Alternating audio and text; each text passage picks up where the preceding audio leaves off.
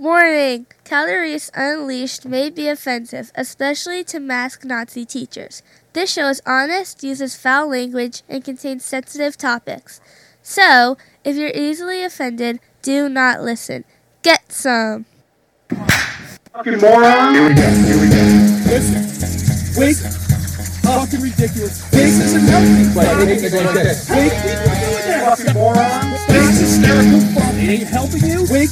It's not helping anybody else. Wake. It's unhealthy. It's hurting you. Come on. Random fucking thought. Wake. You're fucking stupid. Wake. You wake the fuck up.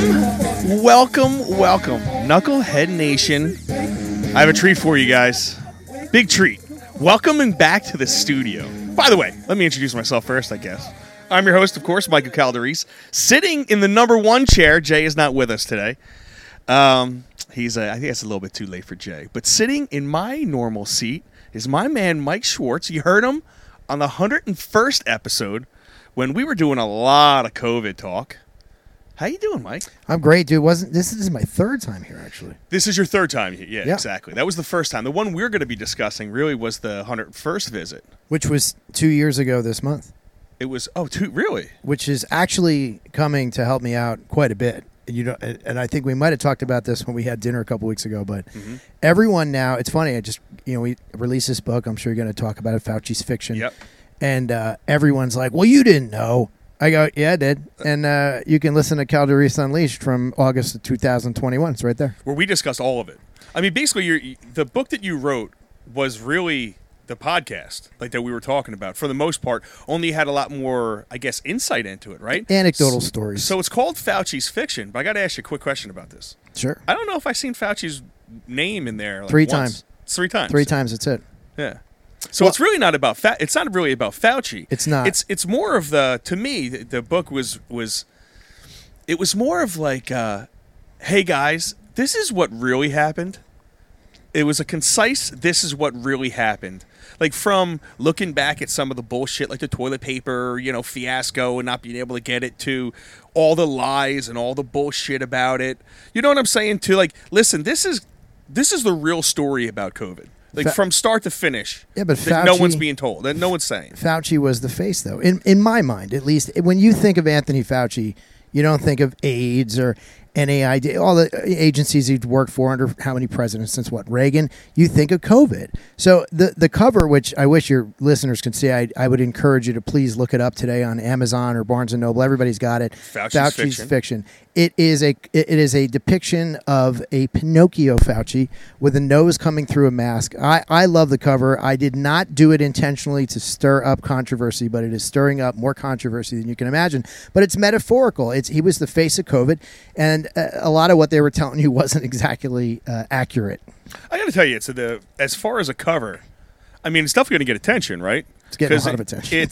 I mean, you have a very doofy looking Fauci with a mask with his nose, with a giant Pinocchio nose coming out of his mask. So, to me, it's awesome. I love it. I haven't done Dr. Fauci in a while, and I got to tell you, you, Michael J. Schwartz, you do not know what you're talking about, sir. Okay, you're full of shit.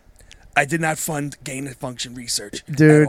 I think this was my vision, by the way, for this cover. I had this in my head, and it came out exactly as I pictured it in my head. But it came out that way because, you were looking to him for answers. And every time we'd go to watch him on TV, who, like I said, was, in my mind, the face of COVID, everything they were saying was like, that's a little bit of stretch. That's not entirely true. Or that's not what we're seeing in our office, which is what we talked about on the 101st episode 2 years ago. Because, you're asking me questions about COVID or what they're saying on TV, and you had all these great hypotheses that you were putting forward. And I'm going, yeah, you're right there. We're a little bit off, right? I don't want to say a little bit off. We just didn't have all the information that's in the book, but we had about 95% of that information from what we talked about on 101 2 years ago, and now people are like, you didn't know. Yeah, we knew. We knew. No, I mean, listen, I think if you go back and listen to the 101st right after this, you're going to hear, what's going on? I keep hearing like something clicking. Ignore the pop. Right? Ignore it, because it shouldn't be doing that. So anyway, if you go back and listen to the 101st, you're going to hear a lot of incredibly accurate information. Hey, just from, when you said early on, it seems to be giving you a inflammatory response, both the virus and the vaccine, right? And it was things like that now we know, yes, it definitely cause inflammation, and it's because the spike protein doesn't stay where it's supposed to. It goes throughout the entire body. It causes inflammation throughout your entire body. It causes a hyperimmune response in a lot of different ways, especially after you spoke about if you had the virus and what it could potentially do afterwards. All those things were dead on when you really look at it. So I wouldn't say we were off. I don't think we nailed everything, as far as, because how could you? You're talking about, when you say Fauci's the face of this thing, I mean, he really is. He's the guy that was out there. If you deny Fauci, you denied science. Right. You can't not look at him and think COVID. You can't, no, because, I am science. Right. And I'm the man. But they weren't, and that's the point. Virologist. The point of the book, it wasn't to expose Fauci. It was just to tell the truth, the real data, exactly what we talked about 2 years ago, and then some anecdotal stories of what we've learned since then about patients I've had that have had vaccines. There's another one today. Called me today, and he said, and there's a good friend of mine. I won't mention his name because he's actually kind of famous, but he said he's got to get a heart valve replacement. He's got stenosis in his aorta. And he said, have you heard of this lately? And I said, yeah. I said, which vaccine did you have? Was it Pfizer or Moderna? He goes, Pfizer. Because we only see that with the mRNAs. And I know a lot of people, I hate to say it's funny because he's a young guy. And this is happening every single day. And it's cause and correlation, right? We talked about this 2 years ago. We didn't, and look, I want to make this very clear. We did not recommend the vaccine in the beginning because we thought it was going to have these problems. I didn't recommend the vaccine in the beginning because we knew it didn't work. So why would I give you something that is going to give you a 120-day antibody response to COVID, right? And then you're just as susceptible as anybody else to getting it. If it doesn't work, and we can get into a lot of these things. We talk about the CDC changed the definition of the word vaccine. Oh yeah, you wrote that. Was it chapter 4? It might be in chapter 12 under vaccines. I think it could be under language. I forget. It's just a 170-page book. But the point is, when you tell an 80-year-old person, a 70-year-old person, when you say vaccine, they think of things like polio. It's good for life. Hep B for 10 years. They don't think flu shot, the seasonality of a virus. They think like long term. So when you say the word vaccine to somebody and you're giving them a 4-month antibody response, that's just blatant malpractice to me. And once again, so when we were talking, I still haven't heard a great response to that, to why you always need specific antibodies in your system all the time, and how can it not cause antibody dependent enhancement? It has to be. You've been talking about this for a long time. For a very long time. So it's like, to me, none of it made sense from that very thing. Because you had doctors out there screaming, like, guys, you shouldn't have the same antibodies in your system all the time. That's bad. You're going to cause a more viral strain. That shit happens. We knew it happened. Tests were going on. Did you see the new tests out of fucking Switzerland? Mm-mm. Dude, this is they're trying to discredit this study, but it's peer reviewed already. It was a preprint, but it's right about to be published. It very well conducted study. 777, I think, like hospital patients. I haven't had a chance to read the whole study. I heard a doctor going through it, but it basically found that 1 in 36 was having some type of heart-related issue, whether it be through like blood testing or myocarditis. 1 in 36 out of them had some type of issue, whether it was was it terrapins or something like that in your bloodstream. There's something he was saying, I can't remember I'm not a doctor, obviously, but there's something in the blood that indicates heart issues. Okay. I don't know. You tell me. You know what I'm saying? If any of this makes sense. But it was basically they closely... You talking about troponins? Man, maybe something like that. I think it started with a T. I don't know. We check troponin levels when somebody has, when we suspect myocardial an MI. So if you have a heart attack, we'll check for troponin levels. That'll tell you if they did have a heart attack. Yeah. So it was something along those lines. So when they broke it down, it was 1 out of every 36 had some type of issue related to their heart after the vaccines. Okay. Yeah, it's a very interesting study. Well, we only see these issues with the mRNAs, which is it's kind of interesting because people asked us about. And by the way, there's a difference between those vaccines. The Johnson & Johnson vaccine is a viral vector vaccine, which is very old technology. It's kind of like when you're using an attenuated vaccine, like a polio vaccine. Those have been proven to work. I love these people. When you talk about this vaccine, they'll come at you and they'll say, "Oh, you're anti-vax." Really? I mean, I'd had a Hep B vax like a couple years ago because I work in healthcare.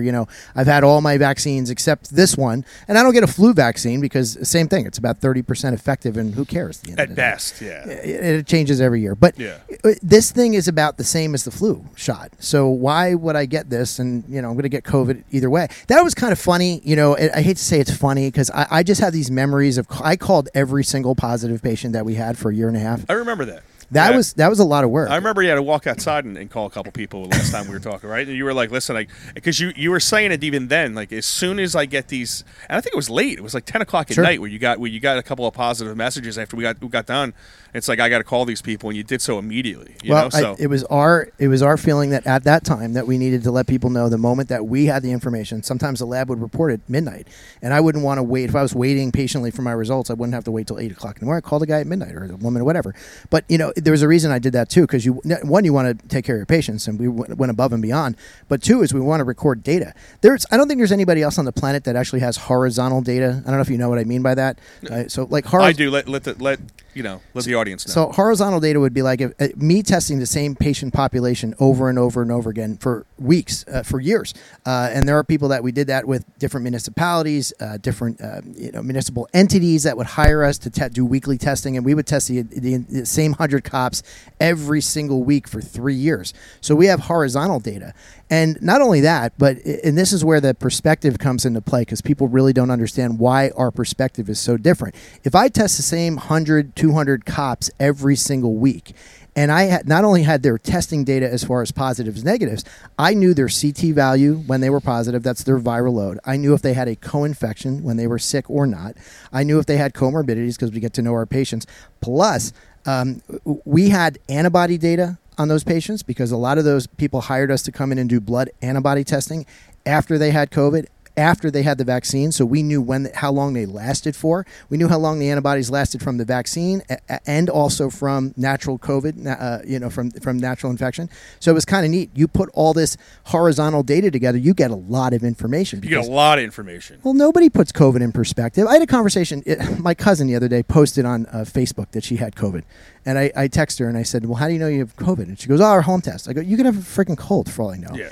And she's like, yeah, no, I'm pretty sure. I'm like, well, you also don't know what your viral load is. You don't know if you have a co-infection because most of the sick patients that we had during COVID had a co-infection. Mm-hmm. If they were sick, they had something else to go along with it. Not everybody. Some people who had straight COVID, high viral load, the virus replicates, they were pretty sick. But most people had a co-infection, and usually it was staph.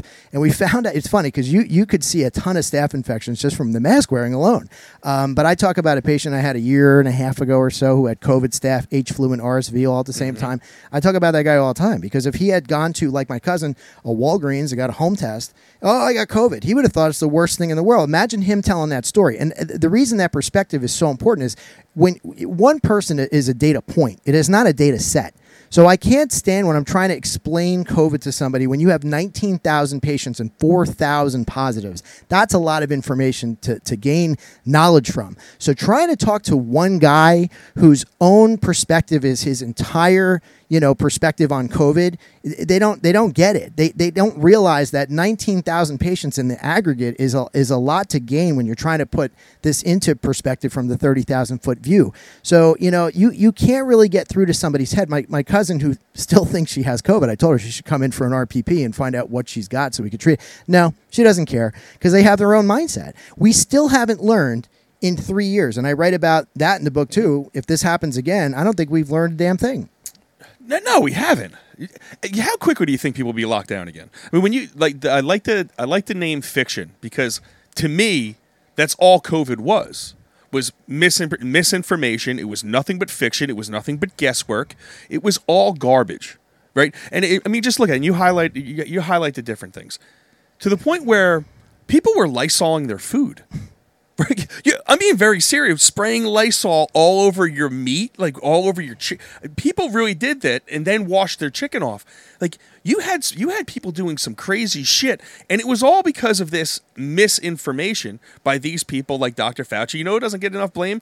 Deborah Birx, Dr. Birx. She was really the early face of this thing. I mentioned her briefly in the book. Yeah, I mean, but you look at all these people, and that's what started getting me really pissed off. Was like, how the hell am I more accurate? You know, how do I know more about this? How am I able to read the data? You know, I had people like you on. I listened to people like, you know, and listen to different doctors. You know what the biggest thing I did? What doctor was able to stay on my feed, and what doctor got blocked? Right. It was only one side. The other side got blocked. So that guy, to me, had to be correct.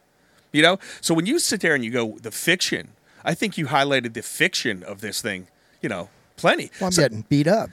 Well, I mean, think about this, though. I don't think you're getting beat up by anybody that's doing nothing but, you know, looking at the trolls. cover. It's trolls. But, I mean, you really think about it. What levels of fiction really came at us to where it was nothing but scare tactics? So I saw a poll one time where, like, it was 50% of Democrats thought that the death rate was, like, 50%. Yep.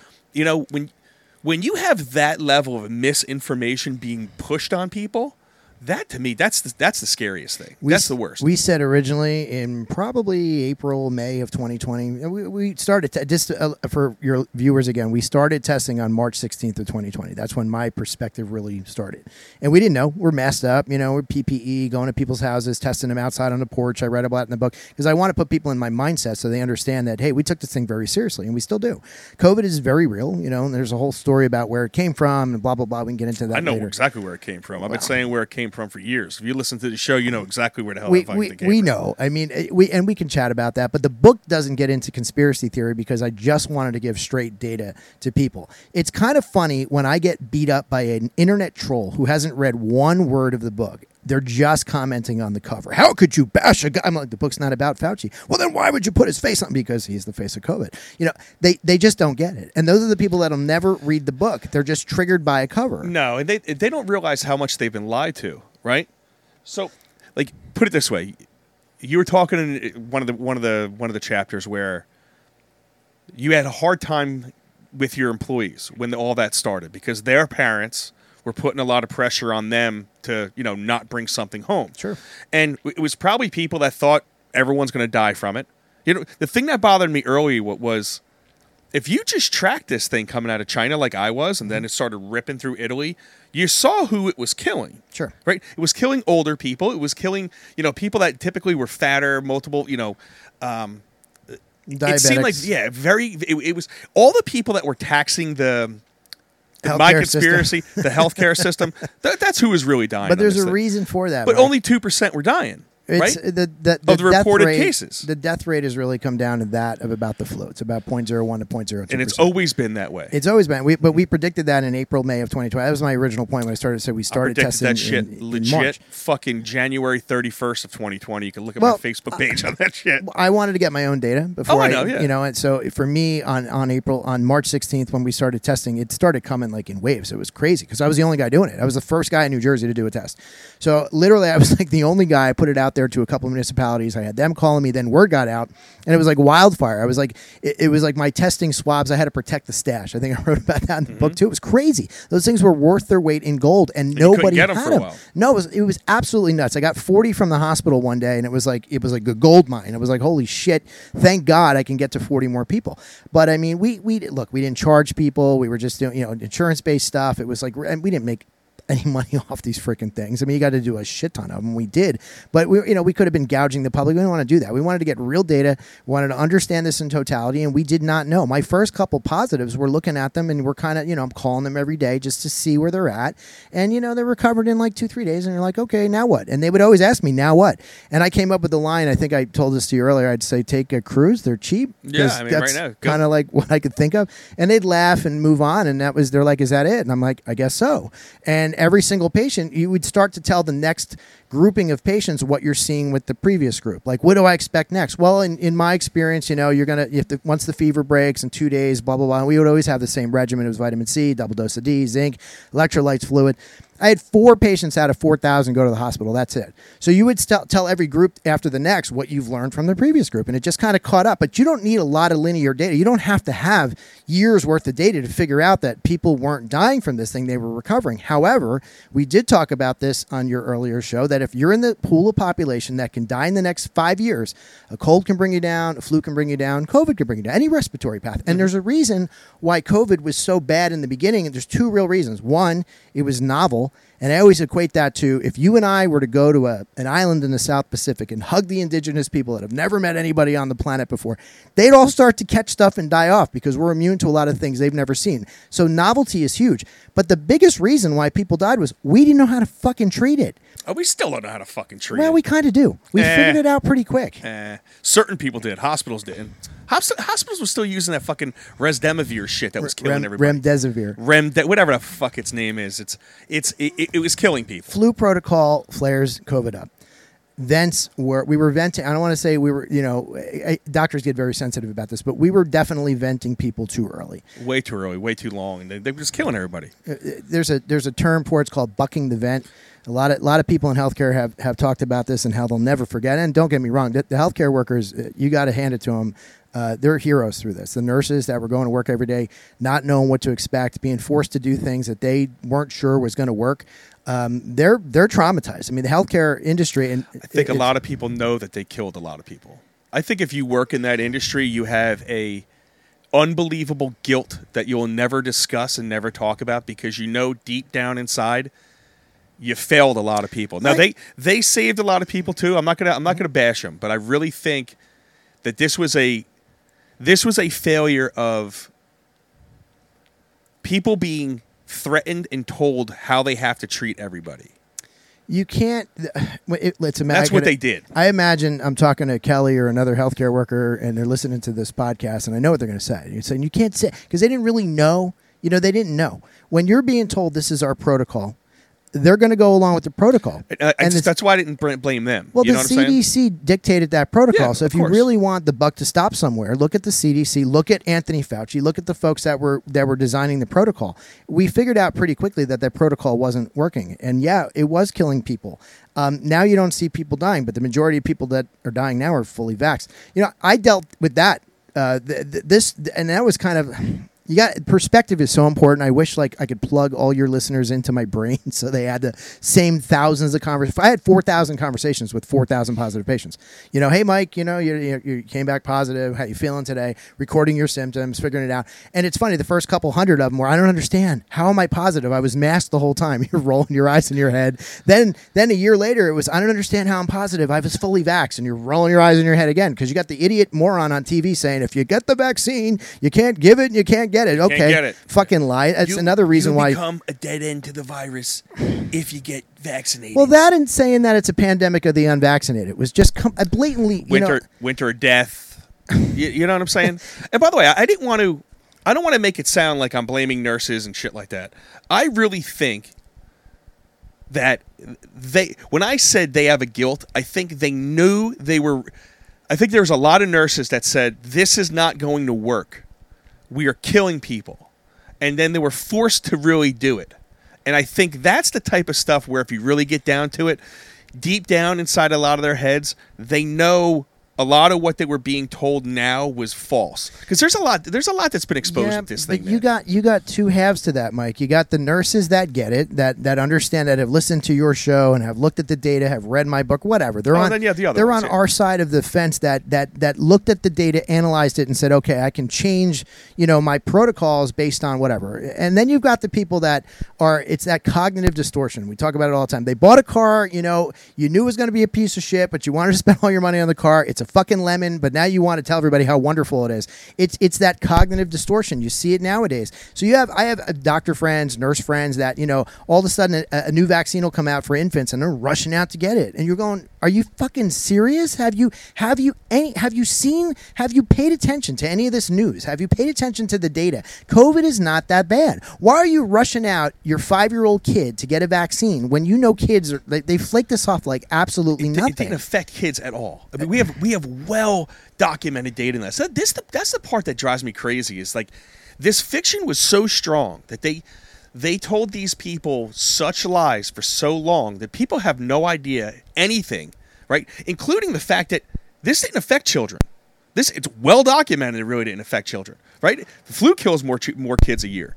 So when whatever you want to say. No, you're right. It's to me in the aggregate because it's been around longer and yeah. But and what you're saying is it's the truth because you have a population that is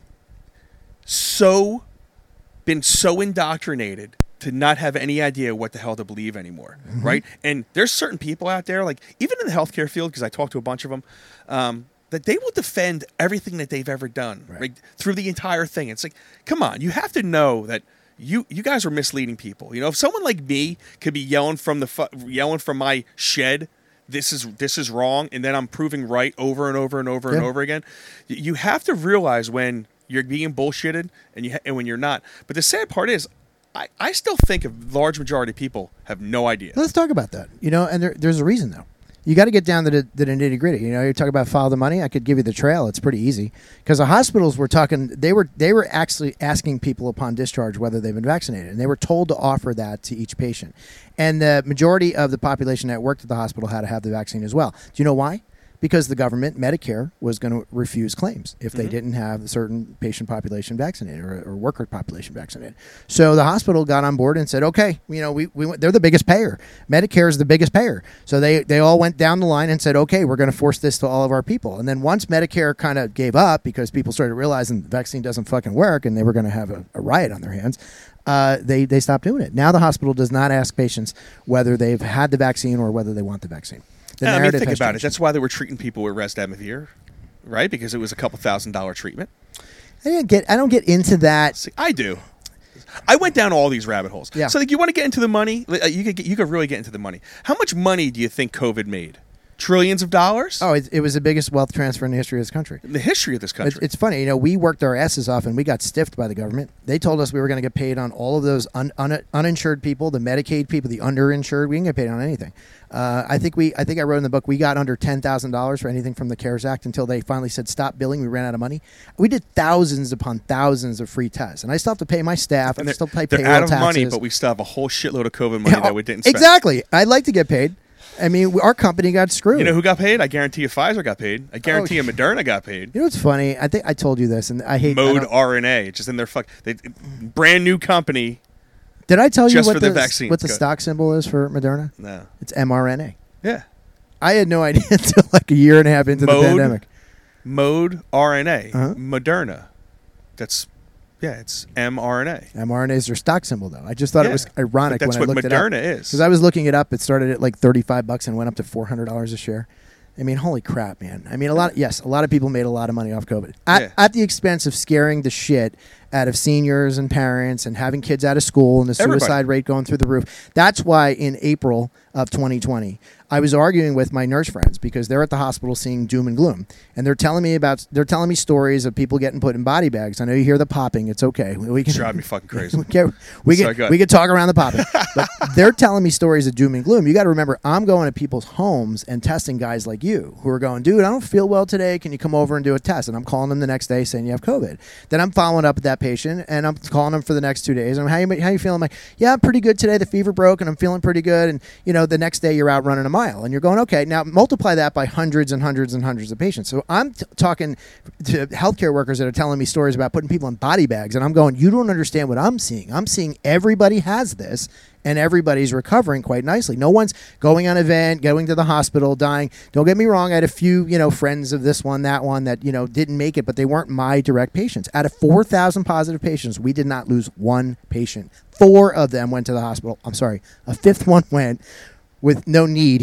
He was so scared of the anxiety, he went to the hospital. And that's what happened. They scared the shit out of a lot of people. He called me like a day later and he goes, I went, but they told me I didn't need to be there. I'm like, yeah, I told you you didn't need to be there. Yeah. And he was totally fine. And the 4 that went were ones that, get tired. They didn't take care of themselves. They got dehydrated and they were on the mend shortly thereafter. But this thing did not kill people the way the government was telling you it was killing people. It didn't kill people. You want to get into another one? Ready? It didn't kill people the way they thought they designed it to kill people.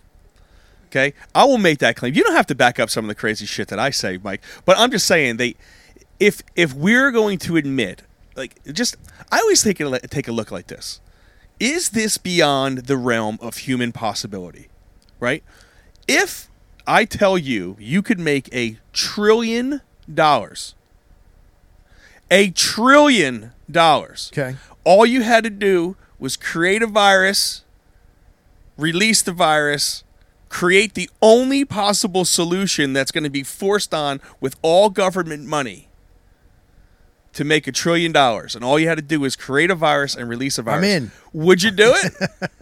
I'm being serious. Yeah. I would do it in a second. I would, and then if I sat back and I go, okay, so what are the benefits of this? Because all the governments seem like they're involved in it, right? Oh well, they've saved millions and millions and millions of dollars on all the the Medicaid and all the socialized governments out there. They saved a lot of money because they killed all those people off. See, you go down the rabbit hole. I do go crazy. I go crazy. And we could talk about it offline. I'll talk about it on air, but just so your viewers, your listeners, your book has nothing to do with nothing to do with that. I don't talk about one conspiracy. All I do is lay out. I will do it. No, it's fine. But I wanted this to be above board because you got to realize I'm doing a lot of interviews. I'm doing national television. I'm doing a ton of media, and the media wants. I did not want the book to be that type of book. I wanted the book to be straight data about what we saw. Let the viewers and listeners judge for themselves. Here's the perspective of a guy who tested 19,000 patients, did 44,000 tests over 3 years, a lot of horizontal data over the same people for years and years and years. Here's what we saw. Here's how testing works. Here, my cousin who called the other day does not even understand how a fucking test works. We're 3 years into this. If you're that scared of this thing killing you, you think you would understand language, the difference between testing, timelines of a virus. I explain all that in the book because still to this day in 3 years, people don't know that. They'd rather be scared. I guess so. They'd rather be ignorant and scared than actual than do that. And your book does that. I mean, I get into the crazy stuff, because I've gone down the rabbit hole. I watched the Chinese video of them going into the cave to where the horseshoe bat was in 2014. They were celebrating the fact that they were doing gain-of-function research and working with the Americans in 2004. I've seen the damn video. Yeah. Well, right? I worry that you thought my book might be a little boring because this stuff. So I liked your book. I liked because it didn't have a lot. It didn't have any of that bullshit. It had a lot of stories of like this. Like one of the things I wanted to ask you was, what were some of the crazy or stupid shit that you heard fiction-wise that people were afraid of, right? So you spoke about your 2 employees, the one that took the whole year off, right?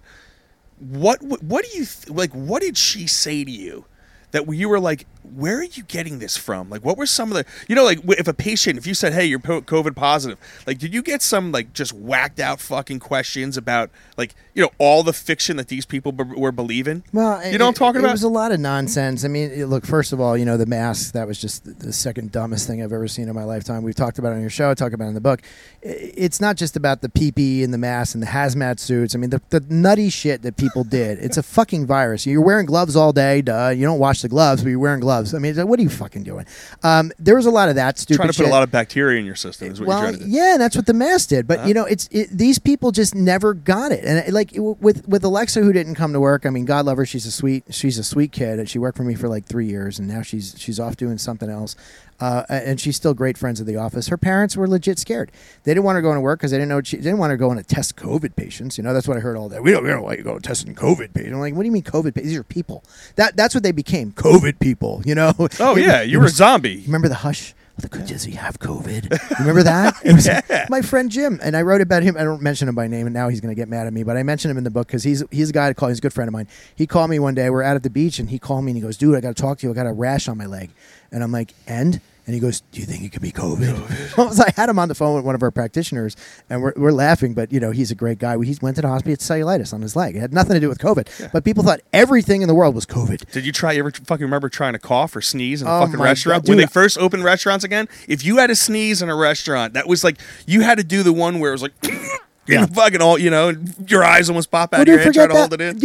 I traveled I opened my office in Key West in November of 2020. I was on a plane every single day. Mm-hmm. So there was me and like 6 other people on every plane. It was awesome. The airport was empty, places to park. I could get in and out like nothing. I was the only guy on the plane. It was fucking great. I loved the traveling. In fact, I wish we had COVID now because now I can't get on a flight. I'm getting bumped. It's delayed. It sucks. It's like I had my own little world. Traffic was fucking awesome. Oh, dude. I remember when... Remember, I was an essential employee. Yeah. Yeah, I was essential. Well, I'm a hardscaper. But I was testing. I was testing COVID people.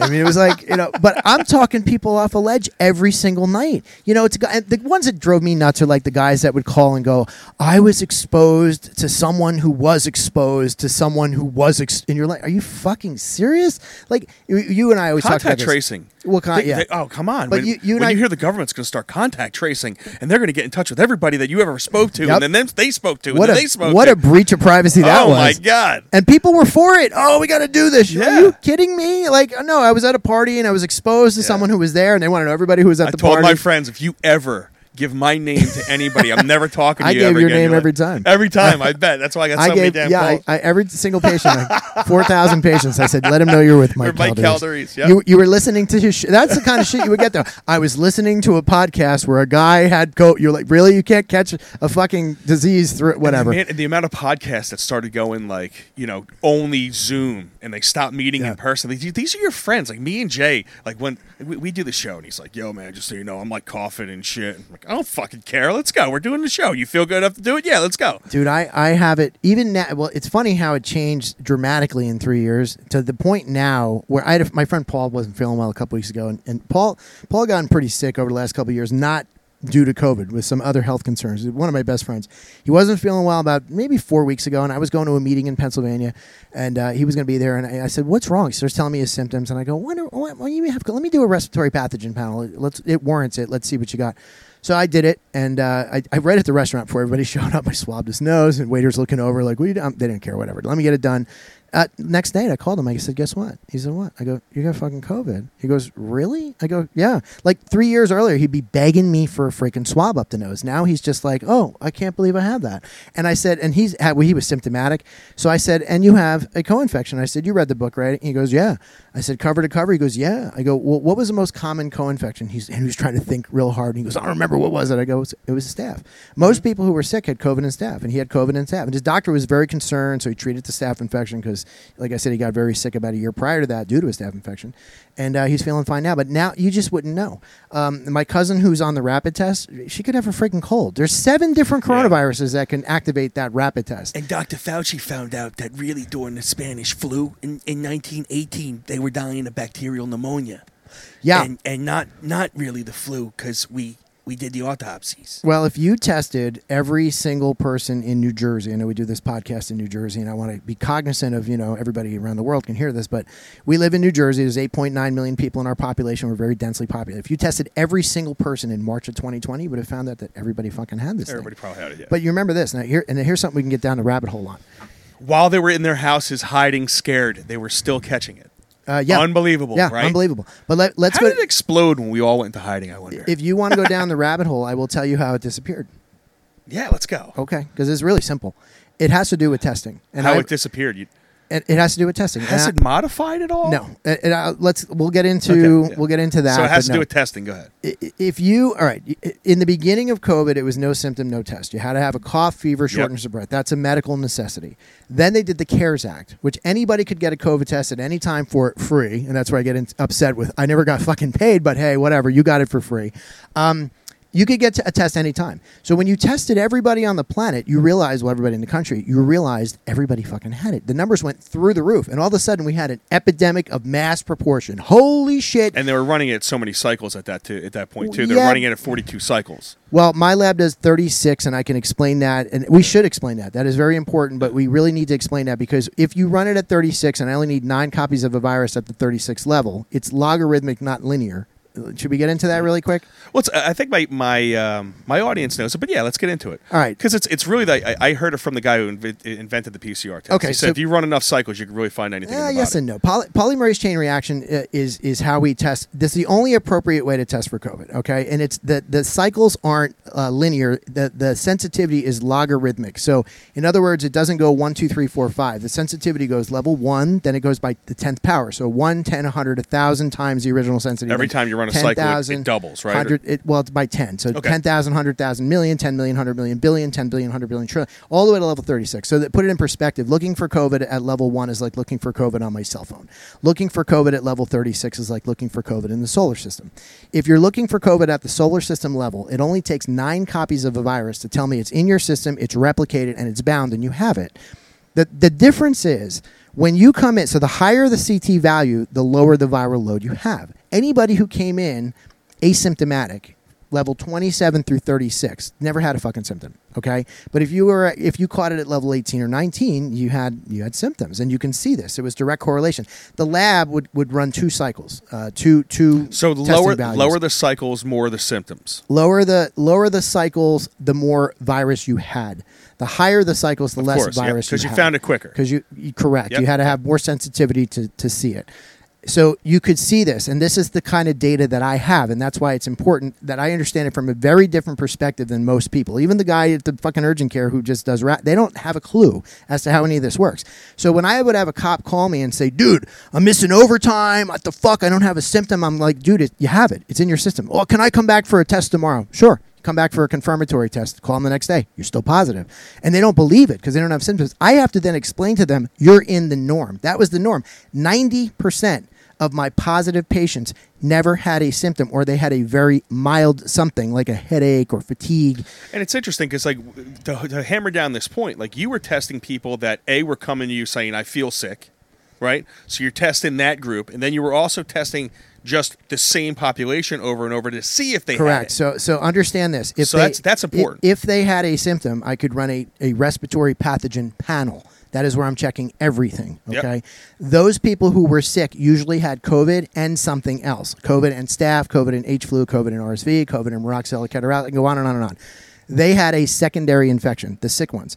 The ones who I was going to in the police department, and I'm calling 10 cops, and I have to convince 9 of them they're positive because they think it's a false positive. You cannot get a false positive on a PCR. You just can't. I can test that guy over and over and over, 5 tests the next day or 2, and they're all going to come back positive. Well, I could test 5 other people, and they're all going to come back negative. It's the same guy who's positive who has it. The signal is there. It's positive. Just because you don't have a symptom doesn't mean you don't have COVID. What I'm telling you is, and I put this in perspective to my immunologist, I said to him after doing 1,000 of these, I said, hey, I wonder how many asymptomatic flus are out in the world. That's our band name. Think we spoke asymptomatic flus. Yeah, asymptomatic flu. That's our band name. But think about it. Put that in perspective. If you tested everybody in the country during flu season, you'd find a shit ton of flu. You just didn't know you had it. We always would say, you and I, a virus so deadly, you have to test to see if you have it. But if you understand that perspective, that it's in your system, it's bound, it just hasn't replicated to the point where it's destroying your mitochondria because you're relatively healthy, you're working out, you're sleeping, you're eating vitamins, whatever the hell it is. Most people did not get a symptom. The most common symptom of COVID is a headache. It's a headache, yeah. And it has to do with hemoglobin uptake issues and all that stuff. Yep. But people don't understand that because they would say to me, I still have people today. And I'm like, all the information is right here in this freaking book, 170 pages. You will understand COVID in totality, and you will never be fooled again because you will understand it in totality. I still have people I talk to at dinner. Oh, my husband had it, but I never got it. I'm like, was he symptomatic? They're like, yeah. I go, you had it. They're like, no, I would know. I go, look, 100% of the time when I tested a household, if somebody was symptomatic, everybody in the house had it. Yeah. 100% of the time. 441 home visits that we did. Out of that data set, 100% of the time. That's pretty fucking good data. That's 441 sample size, and then you multiply that and you expound that out for all the other stuff that we did. But that is a pretty good data set to say that if you had it in somebody's household, everybody's going to have that. You fucking had it. So people would say to me, no, I would know because I never had a symptom. Now I have to come back with the phrase, that's the norm. They come back with, no, you don't understand. I never had a symptom. I go, no, you don't understand. You're not listening to me. That's the fucking norm. They don't understand what the norm means. Like, you're in the norm of the population that didn't have a symptom. The 90% that they don't get they it. don't get You're it. constantly trying to explain this. That's why those numbers were so skewed. That's why when I was saying the death rate is so low, that they're saying the death rate's 2%, but that's out of the known tested population. Right. How many people had it, never got tested for no reason, like Correct. me? How many times did I get it I never got tested. I never had a test. Never got a vaccine. Never had that fucking thing stuck in my nose. Never. See, but this is, and I get it. You were mad at me because I'm hurting data points. Well, it is important. Testing is look, I commend you for not getting the vaccine. You know why? People ask me, did you get the vaccine? I say, no, I'm not a fucking idiot. And it's funny, from people who get it, they look at that answer and they're like, what did you know that I didn't know? I'm like, well, I just did this for a living. Maybe you should have listened to somebody like me instead of friggin' CNN. But testing is important because you could at least come back and say, okay, I had it 3 times and I was asymptomatic 3 times. So, it just goes to the full data set, which is why. But there's also negatives to it because you said the testing is one of the reasons why COVID went away. Well, now let me explain that. Yep. So this is what I was getting into. You want to make COVID go away, it's really simple. You give a test to anybody who wants one at any time, and you can detect all of these patients around the world that have COVID. All of a sudden, you get rid of testing, because right now, the CARES Act? The CARES Act does not exist anymore. So in other words, you cannot get a test whenever you want. You have to have a classic symptom, just like in the beginning of this thing. So in the very beginning, so we're all the way, we circled back to you have to actually have symptoms. We did a full 360. We're all the way back to the beginning now. We're all the way back, and we haven't started the cycle. We're not venting patients anymore, though, right? We didn't revert back. Well, this is what I'm talking about. So 2 things. One, the reason why COVID disappeared. One is the advent of the rapid test. Okay. In contrast to what we just talked about, the 9 copies of a virus, and you can detect it at the most minute level on a PCR. You need on a rapid test 10 to the 6th to 10 to the 9th power of virus. So what does that mean? Instead of 9 copies, I need 9 million to 9 billion to turn that rapid card blue. Okay?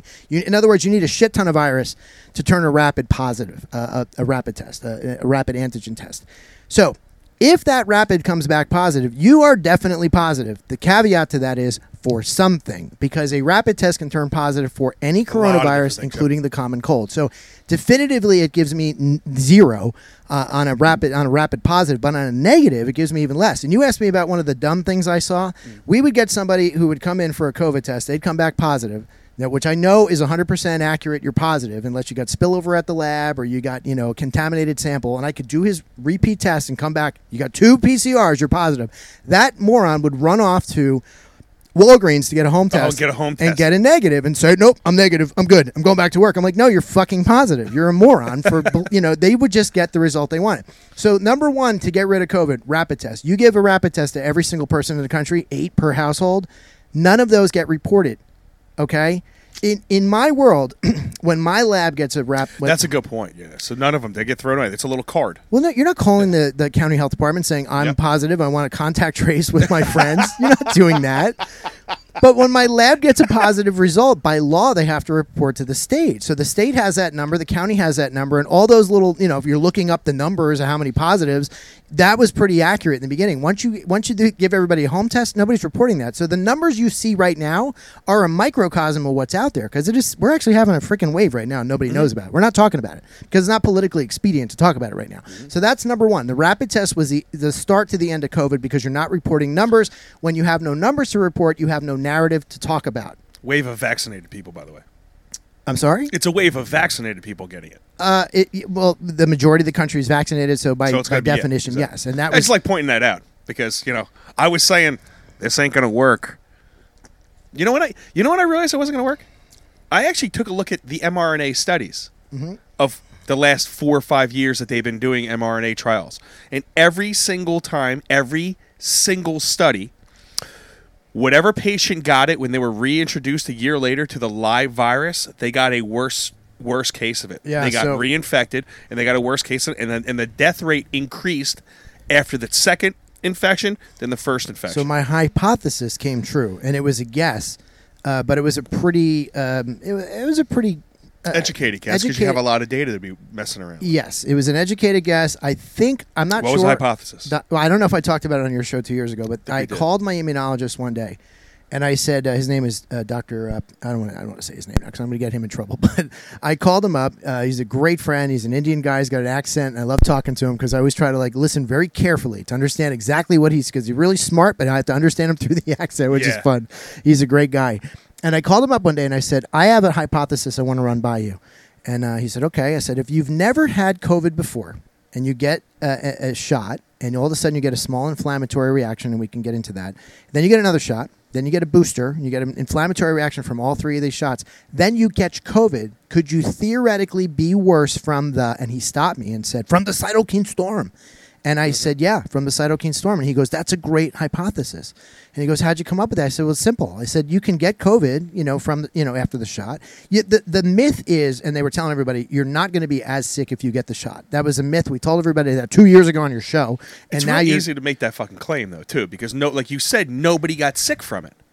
Well, not Correct. nobody. The vast majority, Correct. 90% didn't get sick. So Correct. you could always. It was so easy to make that claim of, Correct. oh, well, you're not going to get it really bad because the majority of people didn't anyway. You are right on the you hit the nail on the head, because that's what a lot of my patients would say. They'd say, yeah, I got it, but I wasn't that bad. And I go, no, you were just as not bad as all the patients I had before you who were unvaccinated. You're just not getting it because you don't see what I see. You're blinded by the fucking scared tactics they're using. I saw it right in front of me every single day, calling those 10, 15, 25 patients every single night. Hey, Mike Caldarise, Mike from My Wellness, blah, blah, blah. I got a positive result. How you feeling? I'm recording all that. And that's why we knew that 90% of the people weren't sick, or they were mild at best. I got a headache, I'm just a little fatigued, and then a couple days later they're fine. So then a year later, when we're talking to somebody who said, yeah, I got COVID, but I had the shot, so it wasn't as bad as everybody else, you're going, no, you were in the norm of what everybody else saw. Congratulations. They just weren't And getting hey, it. maybe it did help those people. I'm not saying it absolutely didn't help those people. Maybe it did. Maybe they would have got a worse strain of it. But all I'm saying is, not according to the data. Yeah. Trust me, I'm just trying to play the middle card here, okay? Everyone knows my full belief of this shit, but I'm just saying, let's just assume that maybe, it kind of did. All I was saying, it was so easy to make the claim because it wasn't hurting. It was the majority of people didn't have any symptoms. So it's easy to make these claims. It's easy to say it's effective in stopping the virus if the virus isn't hurting that many people. I never like to use myself as a data point because it's biased, right? But you were, though, a little bit, because I remember you were trying to wait to see. I had a natural infection. I know I was tested. When am I going to get it again? We had that conversation, and then you texted me and said, well, apparently you can get it again if you had an actual infection. I remember I was talking about that. We didn't know. Yeah, you didn't know at the time, and then you texted me later. It can happen. I got it in January, end of January, early February of 2020, and I was holy shit sick. I was sick for like 4 weeks. I was too, yeah. I had a cough. I thought it was the worst flu I ever had. It was COVID. I lost my taste and smell, all that stuff. Then I didn't catch it again for 19 months. And I did not have, and goes back to data, I did not have a repeat patient out of my entire patient population repeat positive for at least 18 months. Then I had one. Then I had 2, then it was 5, then it was 10, then it was 20. Then it was like, okay, now we're starting to see it. So we thought that natural immunity lasted for 18 months. Then all of a sudden, 2 months after that new infection, all of a sudden we had people testing positive, 2 to 3 months. All of a sudden we had people testing positive again. And that was the Omicron strain that you heard about? Yep. But what happens is... It's funny how it hasn't gone past Omicron. Well, no, it has. They're just giving it numbers now and letters so that, we're not talking Delta, the S strain. Yes. Is it? And that was another funny thing. One lady, like a year ago, and she tested positive.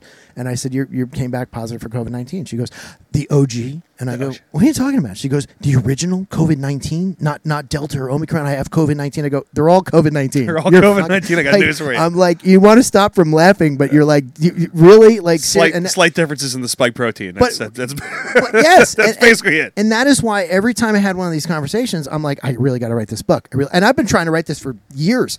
I had to sit down, and my dad passed away in the middle of it, and it was like, it happens. I miss my dad tremendously, but I immortalized him in the book. It just took a while to get all this out. I was so busy doing what I was doing, but I would have this conversation every freaking day. People don't understand. We talked about it on your show 2 years ago. People don't understand the difference between isolation and quarantine. They don't understand the difference between testing, which we just went over. Again, on those rapid tests, I get less information on a negative rapid test than I do on a positive. At least on a positive, I know you have something, but on a negative, you don't know shit.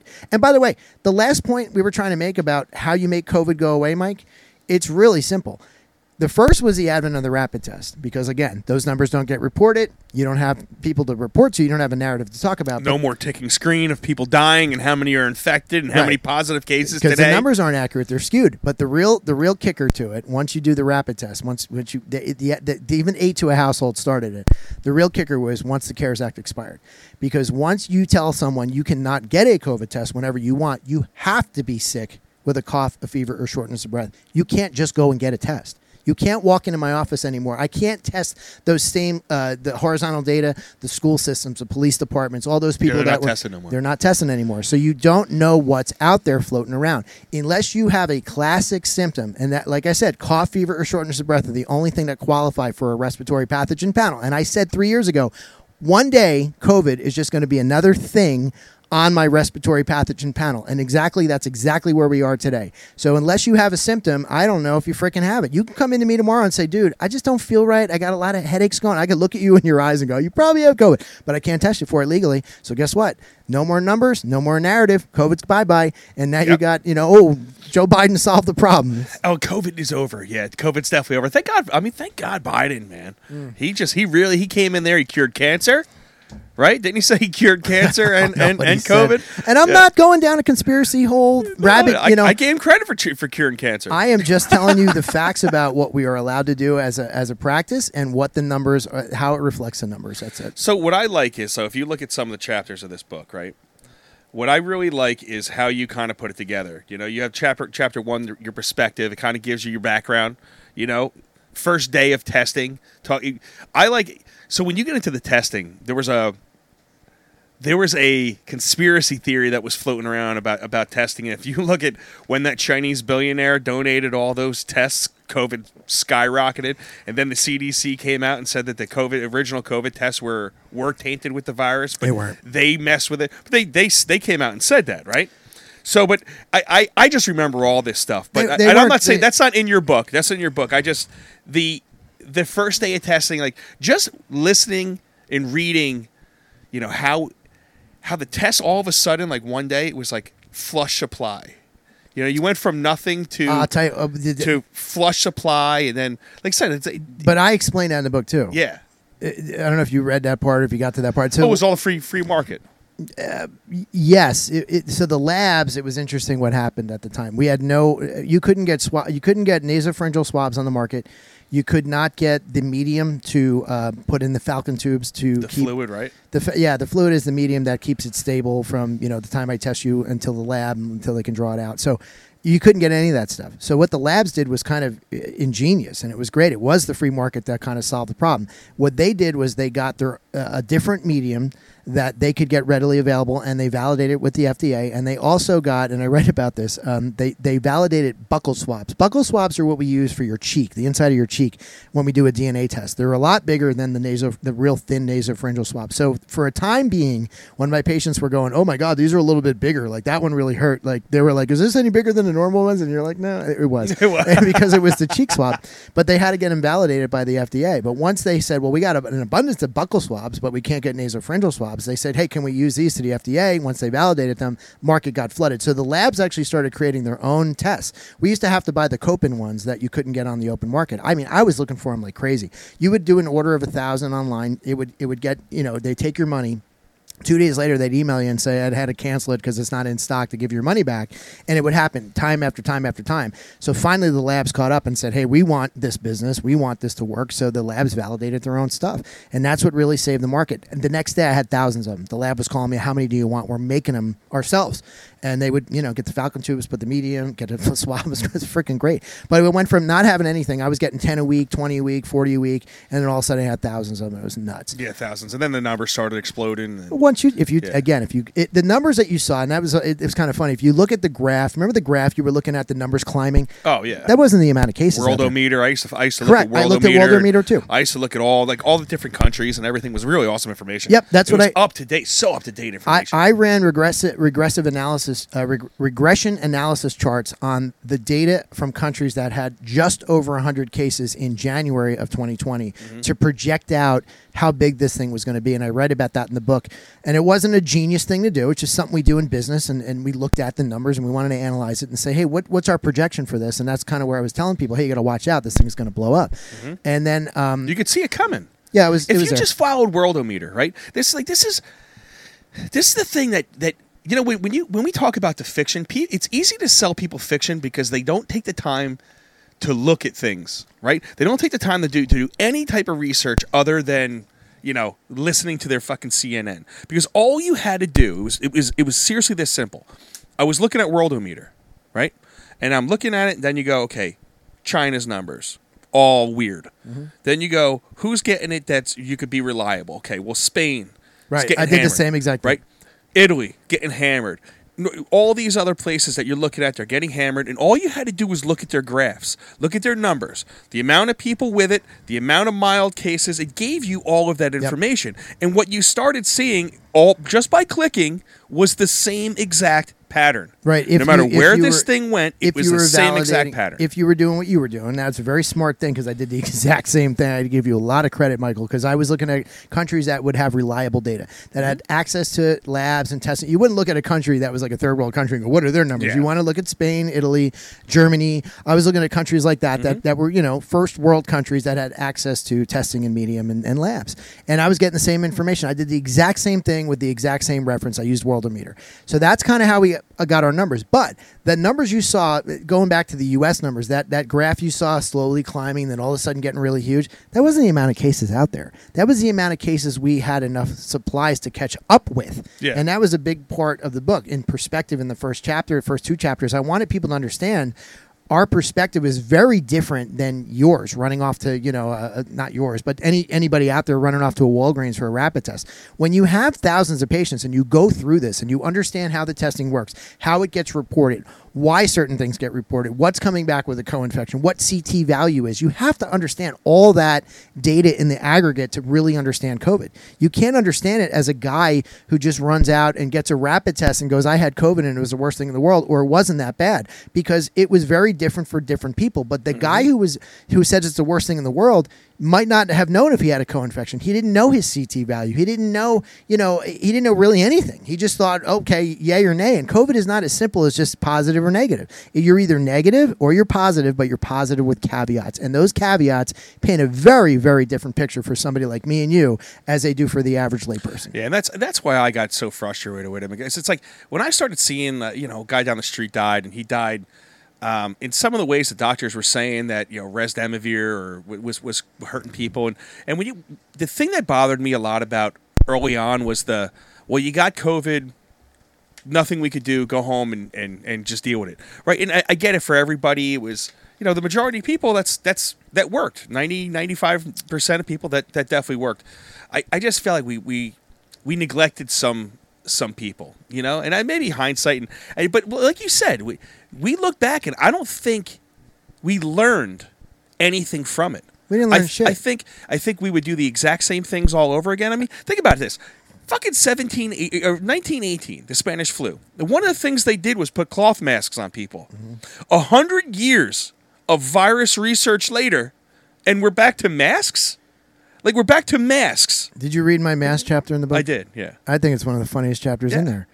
We don't wear masks for virons. I mean, it's just stupid. When you understand air fluidity and particle size and 0.25 microns and COVID, look, you can fit 500 million particles of COVID on a pinhead. 500 million. So when you have somebody symptomatic in a room and you are literally walking around amongst a sea of particles, there is no amount of wiping or sanitizing you can do, because you're walking around in billions of particles that do not settle by gravity. They're 0.1 micron large. All right. Anything less than 0.25 microns does not settle by gravity. They float around in the air. Float around. And it only takes one particle to infect you. So wearing a fucking mask where you could see the holes, these things aren't duct taped to your face. That's the point I make in my book. If you duct taped it to your face, you're using the filter. But then the filter's not small enough to filter out the particle. It's not duct taped to your face, though. You are breathing through the path of least resistance, around your nose, around the sides. You are just sucking shit in. But what does bacteria like? A warm, moist environment, which is why the majority of these people are coming back with staph infection, and they have no idea. And they're sicker. You know why? Because they were idiots.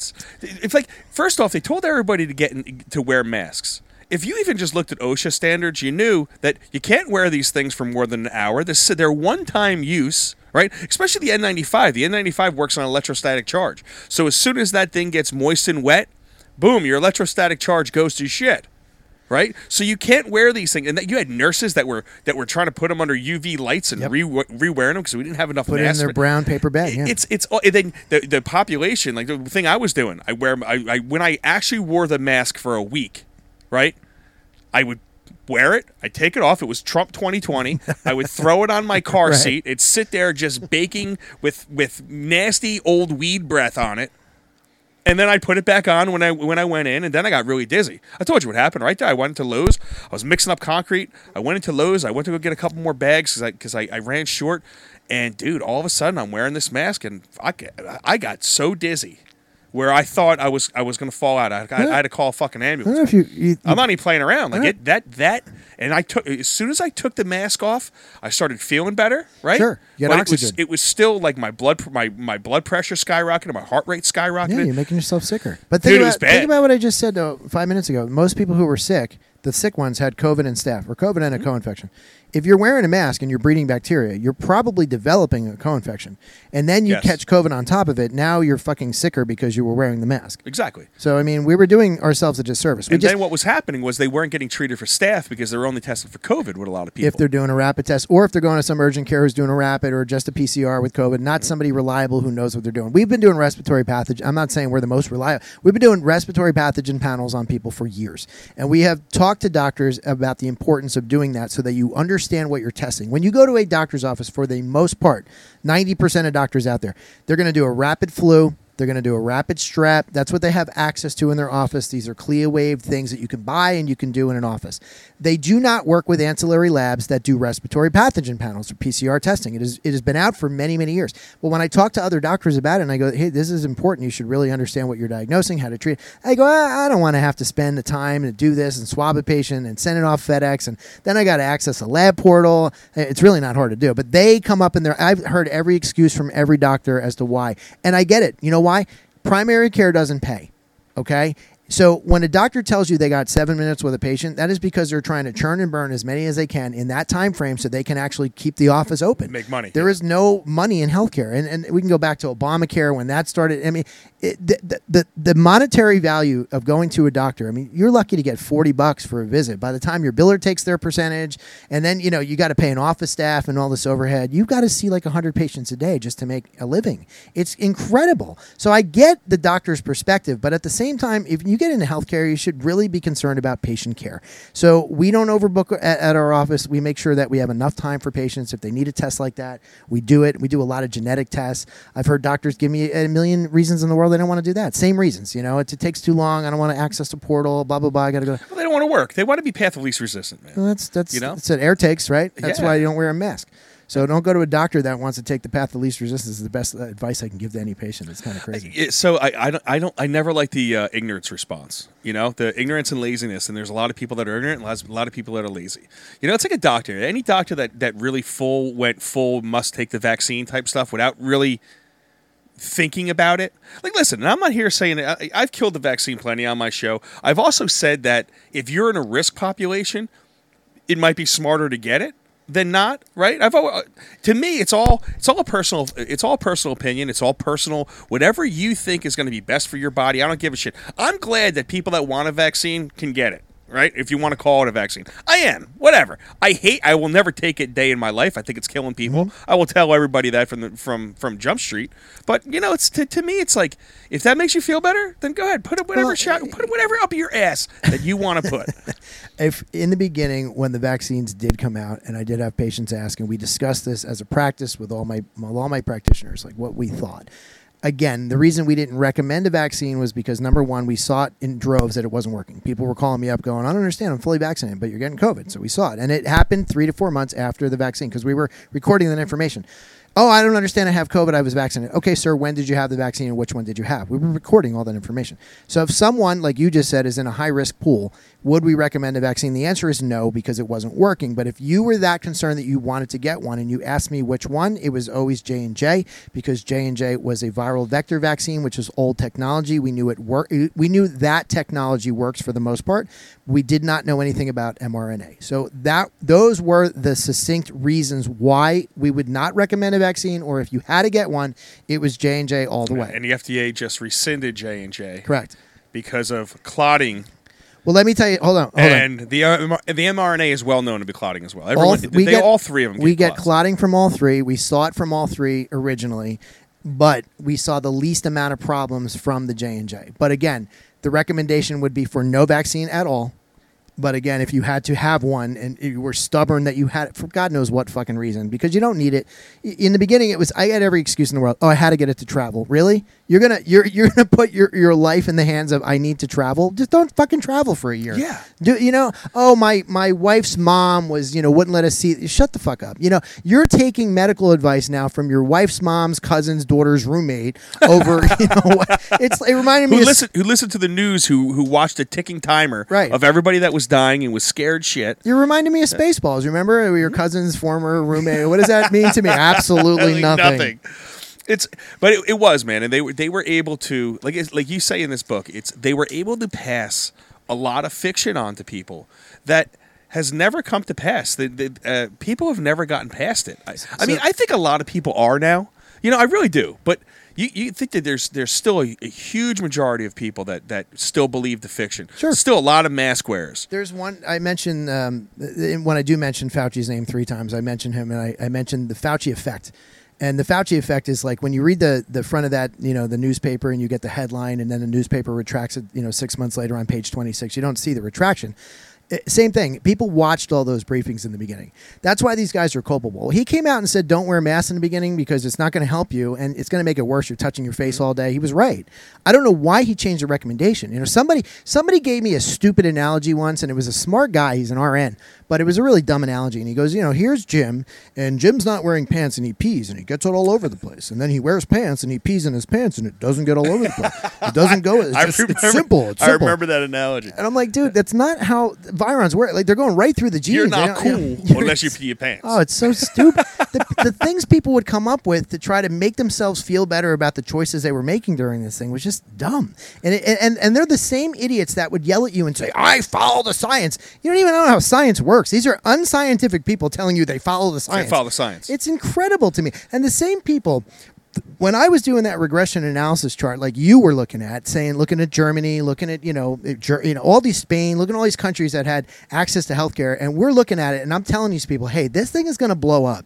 They were the same ones that said, nah, it'll be fine. They're the same ones who now, once they went through all the fiction of this nonsense, are the ones that tout the fiction rather than hey, I had the vaccine, but I got COVID 3 times after it, but they're still, touting get your freaking booster shots. Most people have come around. Most of my patients will say, yeah, and this is what I'm telling you from what I see. They'll come in and say, yeah, I got the first 2, but I'm not getting a booster. I already got COVID and this and that, blah, blah, blah.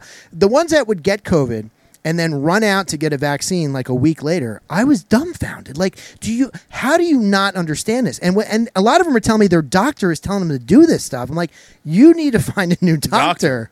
This is just blatant stupidity. And that was what my point before is. I can't stand the doctors that just work off of willful ignorance. That, okay, I'm just going to do what I'm told. I'm going to just get paid. Yes, I recommend the vaccine. They're not looking at any of the studies. They know it's not being properly tested because they admitted to it. You know what I'm saying? We have to move at the speed of science. Right? Whatever the hell that means. The speed of science. To me, okay, so you mean it's not properly tested. What do you think about like RFK right now? Not to get political.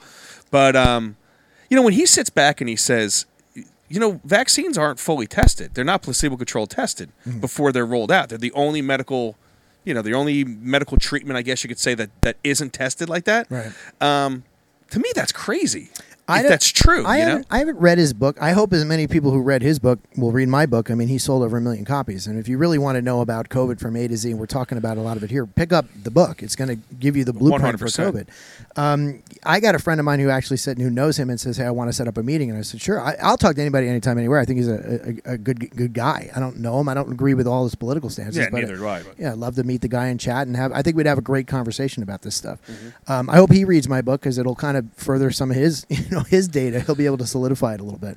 Yeah, I mean, put it this way. So, like, what you touch on in the book, let's go through a couple of chapters, right? Because I think it's if you're gonna buy this book, ready? So it's chapter 1, perspective, then the first day of testing, language of the pandemic. I think that was one of my favorite chapters because when you get the language of the pandemic, it was evolving language. Like, yeah, wear masks, don't wear masks. Now you could wear a fucking bandana. Right.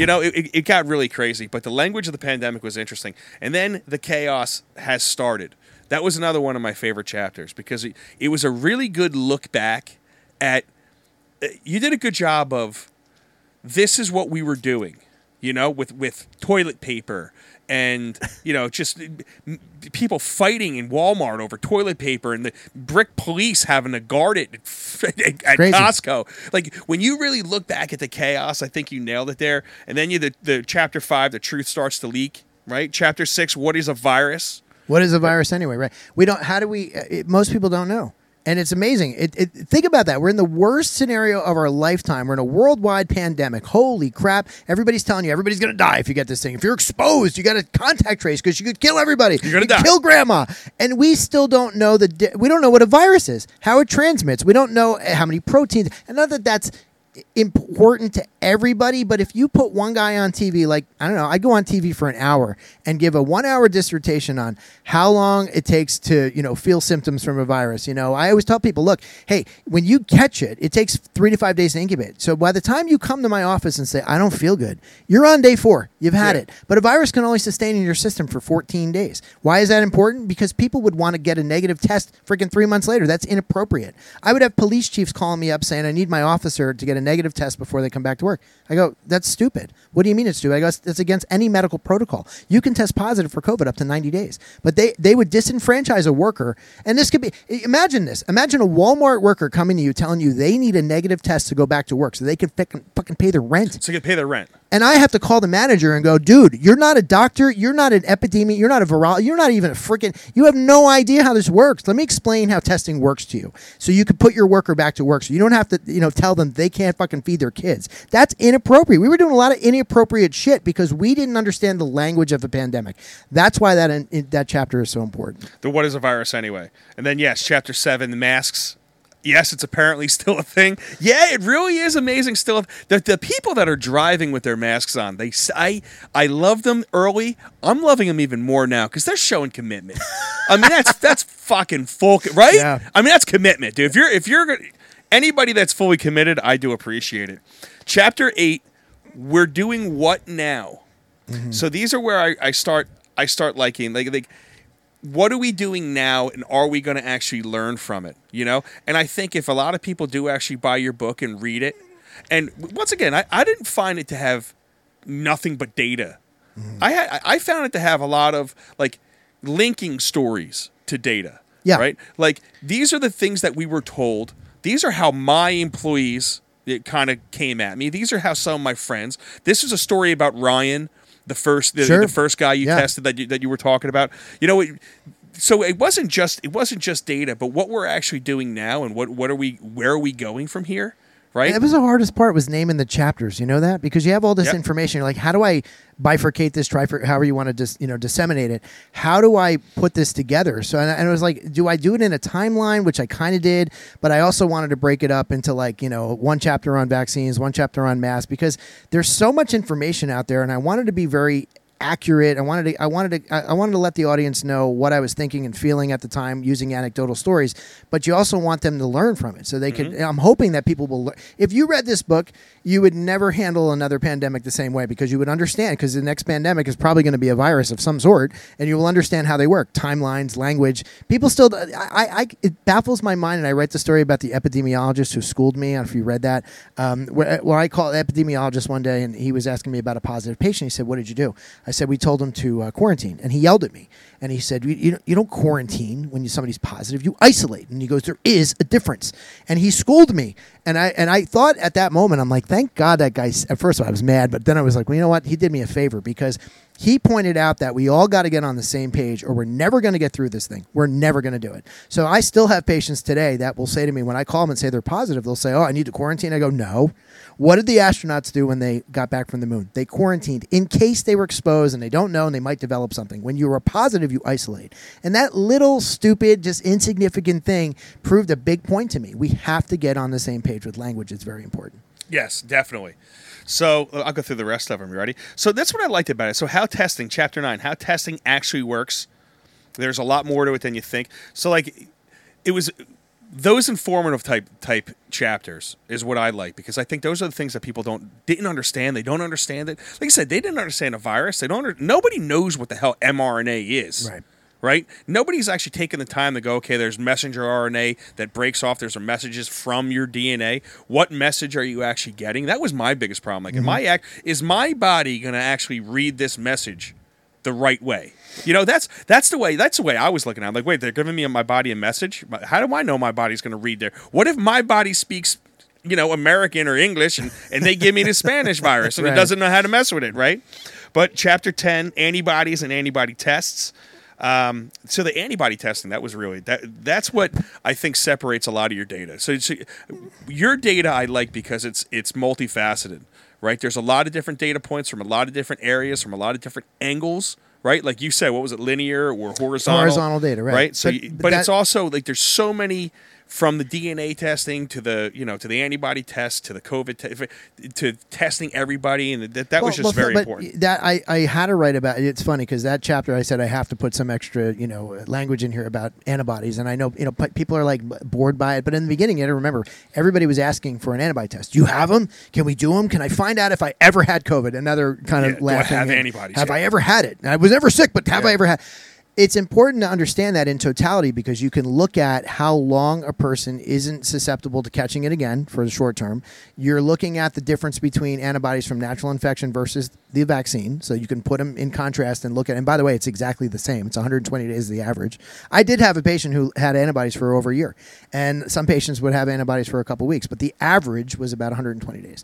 And that's for both. So if you get it naturally or you get it, through, and by the way, we weren't testing antibodies in the early stages of this. So when I was good for 120 days, I don't know if I had a longer antibody IgG response from that initial L strain or S strain versus the Delta strain when everybody started catching it in the Omicron strain. And you make a good point because people, and I would always have this conversation with patients and explain to them what a virus is, right? Viruses aren't living things. That's how I would start. They're like parasites. They're not technically classified as parasites, but they're like parasites. They need a host to survive. So they don't want to kill you because they would die off with you. But there's an R naught where some of them spread a little bit more than others. But, like MERS, we're talking about a 30% death rate. COVID is like a 0.2% death rate. So if the virus the virus is replicating the moment it enters your system. It is looking for the best version of itself to survive. It is constantly mutating, in other words. What happens to most of them after you make a copy of a copy of a copy of a copy is they burn out. You never hear about them. But some of them develop a weird shape on the outside called a spike protein. And that spike protein is enough to fool the body so that it lets it in the next time. So the bouncer doesn't recognize the guy that comes in the trench coat. But as soon as all the guys get out of the trench coat, hey, we know you guys, and they kick them out. It's kind of what happens with a virus. It gets in your system and you are getting beat up from that spike protein. But you have memory now to the roughly 27 proteins that are inside that virus, and you have B and T lymphocytes to that, and you're not getting as sick the next time. So the novelty portion wears off, which is why people aren't dying from it. It's not anything to do with the freaking vaccine. It's the novelty portion of it. Most people, by the time the vaccine had come out, had already contracted COVID. Exactly, yeah. So now you're just putting an inflammatory reaction on another inflammatory reaction. That's what I tell people. If you've had 3 or 4 shots and gotten COVID in the same year, you've had COVID essentially 5 times. And what we didn't talk about on your show 2 years ago, because we didn't have the data then, is the data we have now on the stories we're seeing from people that are coming back with reactions from the vaccine. Not the day after, 2 days after. We're talking a half year, 2 years later. And the amount of, you and I have talked about it privately, but pericarditis, myocarditis. I just had a friend call me today to tell you about the heart thing.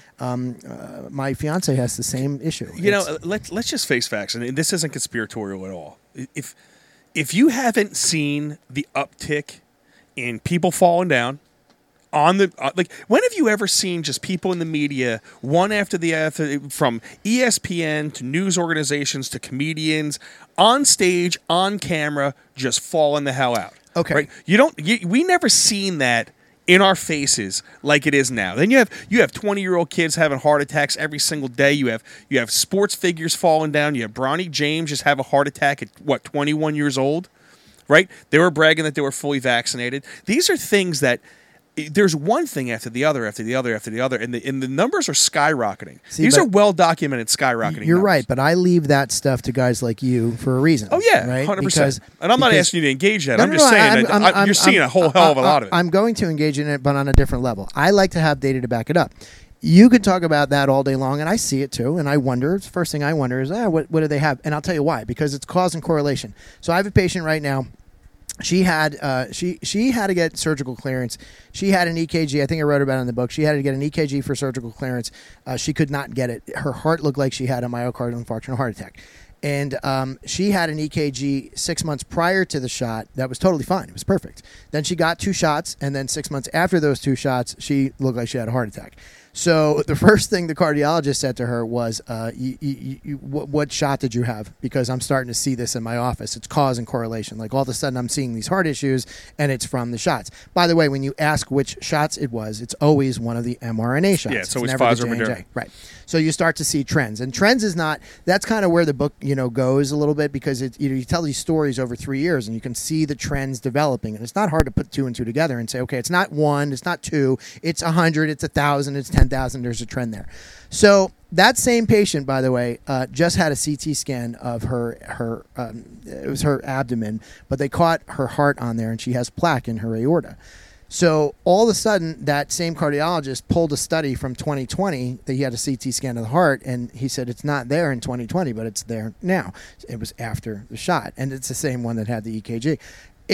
When you see this over and over and over and over, it starts to make sense. So yeah, it paints a much bigger picture. Right. So, right. And we have the data now. It's 3 years worth of data now. This isn't new anymore, man. It's 3 years worth of data, but that data is so skewed because you're never going to report that to VAERS, right? A doctor, by the way, these are the same guys that have to report this to VAERS are the same guys and girls that were telling you to get the freaking shot. With the shot, So exactly. there's some cognitive distortion there. And I don't think it was from the shot because, it wasn't like the day after, but like 6 months, well, you're getting older now. And it's like, well, dude, when you see hundreds and then thousands of these patients. So I write about this cardiologist. I won't name him. I didn't name him in the book.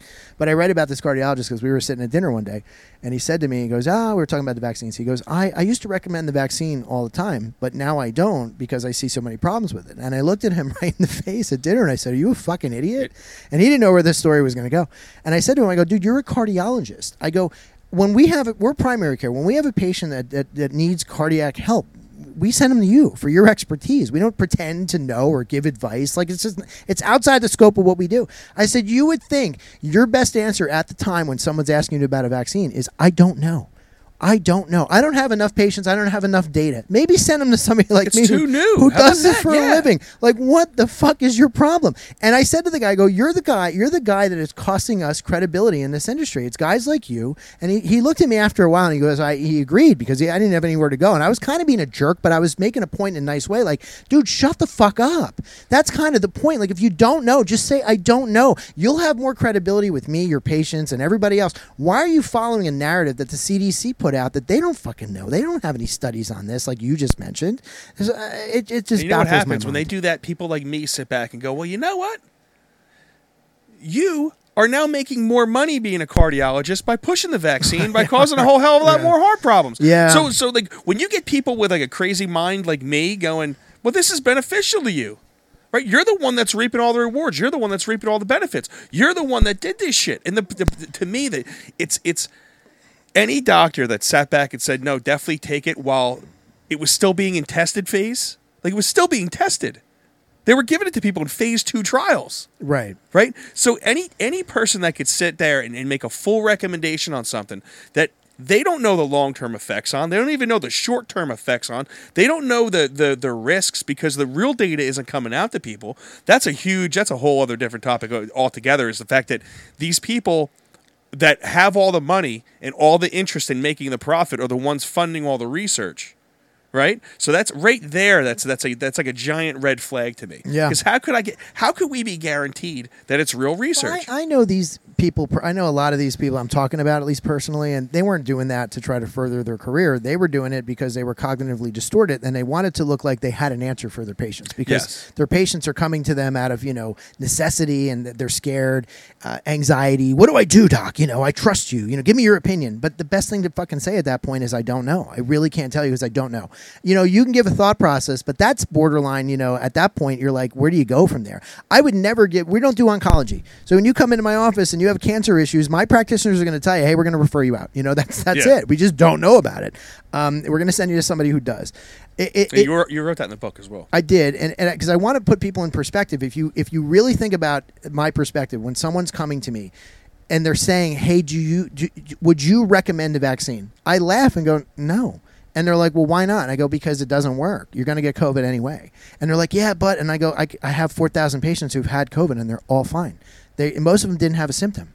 So you got to understand it from my perspective. That is why we weren't recommending a vaccine. Why would I give you something that you don't need? It's just stupid. That you don't need, and it's not effective, and it's proven not to be effective. No. They said it was safe and effective. Wait, listen, if it was effective for 3 months, like you said, for 180 days or whatever the hell. 120 on the average. Yeah, so you're talking about 3 to 6 months, 4 months tops.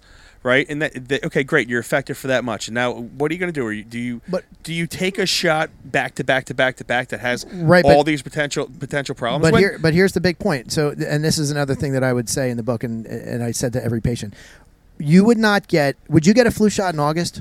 The answer is no, because it's not at the beginning of flu season. You would get a flu shot before flu season. These people in the CDC and Anthony Fauci were not recommending a vaccine before the seasonality in your area. The seasonality was very different in New Jersey as it was in Florida. Florida, we would get a spike in August. We could see it. It was worldometer, right? So we could go back. When we had our spike in August, I knew in August 21 that we were going to get nailed in Florida. And all of a sudden... Well, you said that on the show. You said we're about to get it in Florida. And we did. We got nailed. I mean, it was crazy. We were seeing 100 people a day. We couldn't handle anymore. My staff was clamoring, saying, you got to hire more staff. And I'm going, no. And they thought I was nuts. So I'm not going to hire somebody I'm going to lay off in a month. I said, just weather this for 4 weeks, and it's going to calm down. And as soon as September 1st, it was like it dropped off into half. By the end of September, it was back to normal. We were seeing 25 people a day. I'm going, dude. And they're like, how'd you know? I go, it's not hard. When you can look at trends and you have data in front of you, it's just analyzing the data to spot the trend. And that's exactly what we did, and that's what we put in the book, because it's not about a conspiracy theory. It's about what we thought and, political bullshit narrative. It's, dude, what they're telling you on TV does not match what we say. And I think I talked about this 2 years on the show. It would take them a year to catch up to what we were saying 100%. In the office. You said you were 6 to 8 months ahead of him on the show. Like I said, 100. At listen least. To the 101st episode. If you want to hear exactly what this man was saying 2 years ago when he first started doing all this stuff, that's it. I mean, we hit on all these things, and you said we were 6 to 8 months ahead of everybody. You were saying you were laughing because it was like you knew this stuff, and then 6 months later, it finally came out of the news. I was talking about gain of function research. Nobody ever heard of that term before, and then a year and a half later, it's all over the media. You were way ahead of the trends too. You were paying attention, and you were doing what I was doing. You're looking at the data. But let's talk about something that I think is probably the most important in the missed part of COVID. It's the treatments, all right? Chapter 11, treatments and natural immunity, right? So what are the preferred treatments now, 2 years later, if they are any? We haven't changed our protocols since we started. We've been doing the exact same thing we did since day one. And it was fine. I don't even mention her name too. I don't want to get anybody in trouble on this podcast, so I'm very careful about names. But we had a practitioner we work with she does pulmonology. She's great. She's fantastic. Love her to death. And we developed a protocol right in the beginning, and it included vitamin C. In the hospital, 3,000 to 5,000 milligrams a day, a double dose of D, zinc, making sure you're hydrated and electrolytes is very important. That was it. We did not recommend Advil in the beginning because we thought for a moment that Advil was going to flare it up, so we only recommended Tylenol. Then we came to find out Advil was okay. But elderberry flares this up. Tamiflu flares it up. When you are hitting a novel virus with things that you think are going to work, like the flu protocol, and you find out shortly that it doesn't work, it's flaring it up, you immediately switch. But this was making it worse on a lot of people. And I thought they said early on that one of the Tylenols or Aleve or something like that, there was one of them that was making COVID worse for some reason. We thought Advil, ibuprofen, but it's fine. Ibuprofen, that's what it was. Yeah, we thought said, that. Don't take that at first. We weren't sure, but science evolves, and that's the Fauci effect again. A lot of people watch those briefings in the beginning and think all those things are like today. They haven't followed the science. Yeah. They don't follow the science. They just thought they knew what the science was, and it drives me nuts. And by the way, and I told you this, and I'll say it again. your show really helps because I have a record. I have a 2.5 hour record of us speaking about this, and people now will look at this book and go, well, you didn't know. I go, actually, we did. No, actually, you did. Fucking 100%. And the reality was I put you on a spot in a lot of things. I was asking questions back then. Like, you were asked questions that nobody was asking at that time. You know what I'm saying? And you actually answered a lot of stuff like, dude, I have no idea what the fuck you're talking about. Because I went crazy on it, and I was coming up with stuff, and I was talking to doctors, and I was... I really did put a lot of thought process behind this COVID stuff. So when we had that 101st, that was full on. And we were talking about different treatments back then, even if you remember. Yeah. Ivermectin, hydroxychloroquine, things like that, sure. that are still now proven to be very effective. Fucking ivermectin is talking about curing cancer and I haven't heard that study. Oh, You're educating me. yeah, man. So there's so many studies because there's a lot of cancer research where they're starting to find the antiparasitics are working very well with cancer research, because if you look at the areas where they have the river blindness and those where they're taking like proactive hydroxychloroquine and ivermectin, Right. those type of, they have very low cancer rates. Interesting. Very, very low cancer See, rates. I write very little about ivermectin in the book, only because we didn't use it, but I did work with doctors who did use it religiously. Mm-hmm. And I can't tell you if it works or doesn't work for COVID, because now look, I think that any doctor should have the right to try anything. That's why medicine is a practice. If you think it might work, and by the way, it's an anti-parasitic drug. I'm so tired of the people that hit me up. Safe. Oh, it's a horse med. Shut the Fuck fuck up. up. No, it's not. It was approved for human trials, I think, in 1987. I Well, talk that's about part that of the in the book. fiction of it, bro. I mean, think about what they did to Joe Rogan. They came out and said Joe Rogan's taking horse medicine. I know. They flat out lied to scare people, Yeah. right? Over a medicine, And over a Nobel Prize winning medicine. And that narrative still exists today. It still exists today. And Because they bought the bullshit. It's the Fauci effect, and I talk about that in the book too. And I keep saying that, but we But we it tried is to the cover. Fauci effect, I because tried he was to cover. the face of it. You're right. He's 100% the face of it. He was out there saying he's the science. He Yeah. was out there touting all of this stuff. He's He was the wearing one telling you to get vaccinated. Wearing a mask at the Nationals game, 2 masks to throw out the shot. I and can't he even threw throw a out ball. he threw out the shittiest fucking first pitch I've ever And seen. you and in I, my as life. baseball Oh, guys, man. are like, and my arm is shot now too. But I mean, You could have thrown a way better Oh, shot. my God, way yeah, better dude. first pitch than that. by the way, I've been throwing, so I'm getting ready for camp. So I'm throwing much better now. Yankee camp, right? Yeah, Yankee November camp. I got camp, and then I'm January. officially again. retired, buddy. Are you really? Yeah, I'm done. Yeah, I'd love to get you down to camp one day. You'd I tore my hammy bad, bro. come on, you can come back Against from you that. guys. You can Against come back from that. the heroes, man. That's people don't. It's funny that we've It's been good to playing end. baseball. It's good to end my career against you guys. I'm gonna be Oh, honest with come you. on. Yeah, Mike that and was Mike and I have known each other for years playing baseball together. And who knew? And then we were starting to talk about this stuff, and Mike didn't know what I did, and I didn't know what he did, and here's how we came together, and we became good friends. And we don't see each other enough Yeah. because we're so busy in our lives, but we have a lot in common. And Mike's a great I definitely guy. miss playing baseball with you fucking guys. I don't want to get off topic. Your listeners are gonna be like, shut No, the they're hell fine. They up. listen. Plus, put it this way: this show is typically, we're amazingly on topic. We have not got off topic at all, But no. So I tore my hammy pretty bad. It was against you guys. I was stealing second, and dude, I felt it pop. And then the funniest part about it is you guys didn't want to tag me. Like Paul's like, "Don't tag him." The second baseman's like looking at me with his hands up. I said, "You fucking tag me. I'm out. I'm walking off this field right now." Wow. Yeah, I'm done, man. Okay, listen, I definitely this year was going to be my last year anyway. Just because, I mean, the God's honest truth is, I've played really well the last 3 years, like really well, hitting wise. But my movement in the field is declining to I the am point in where the same boat. I feel like garbage out there, like I'm not moving right. My body doesn't function. Like I'm tripping over my own damn feet. You would be you know? perfect for fantasy camp. Oh yeah, is that what it You're is? going to play against 75-year-old guys who can't move. Actually, some of them probably move better than us. But yeah, I think you have to relegate yourself. Let to my a camp. my hammy heal. We'll talk about it. Yeah, we'll talk about it. Because listen, I mean, dude, I there's nothing better in life than hitting a baseball. Oh, dude. I mean, listen, And you're a good hitter. Being right on COVID, that felt really good. Hitting off these 25-year-old kids that throw gas, and you're just, they can't get you out, and they're just pissed off, and it's so. Do you remember it's so the good. first I don't know, it was like the first month of COVID, and we're still trying to play baseball, and they actually made us not sit we're outside. And the rules were you couldn't sit in the dugout together. You had to sit like on in the lawn hill. chairs. We had to bring It was lawn so chairs. Stupid. I'm like, this is the dumbest. I remember when Yankee Camp called At me. least we played though, man.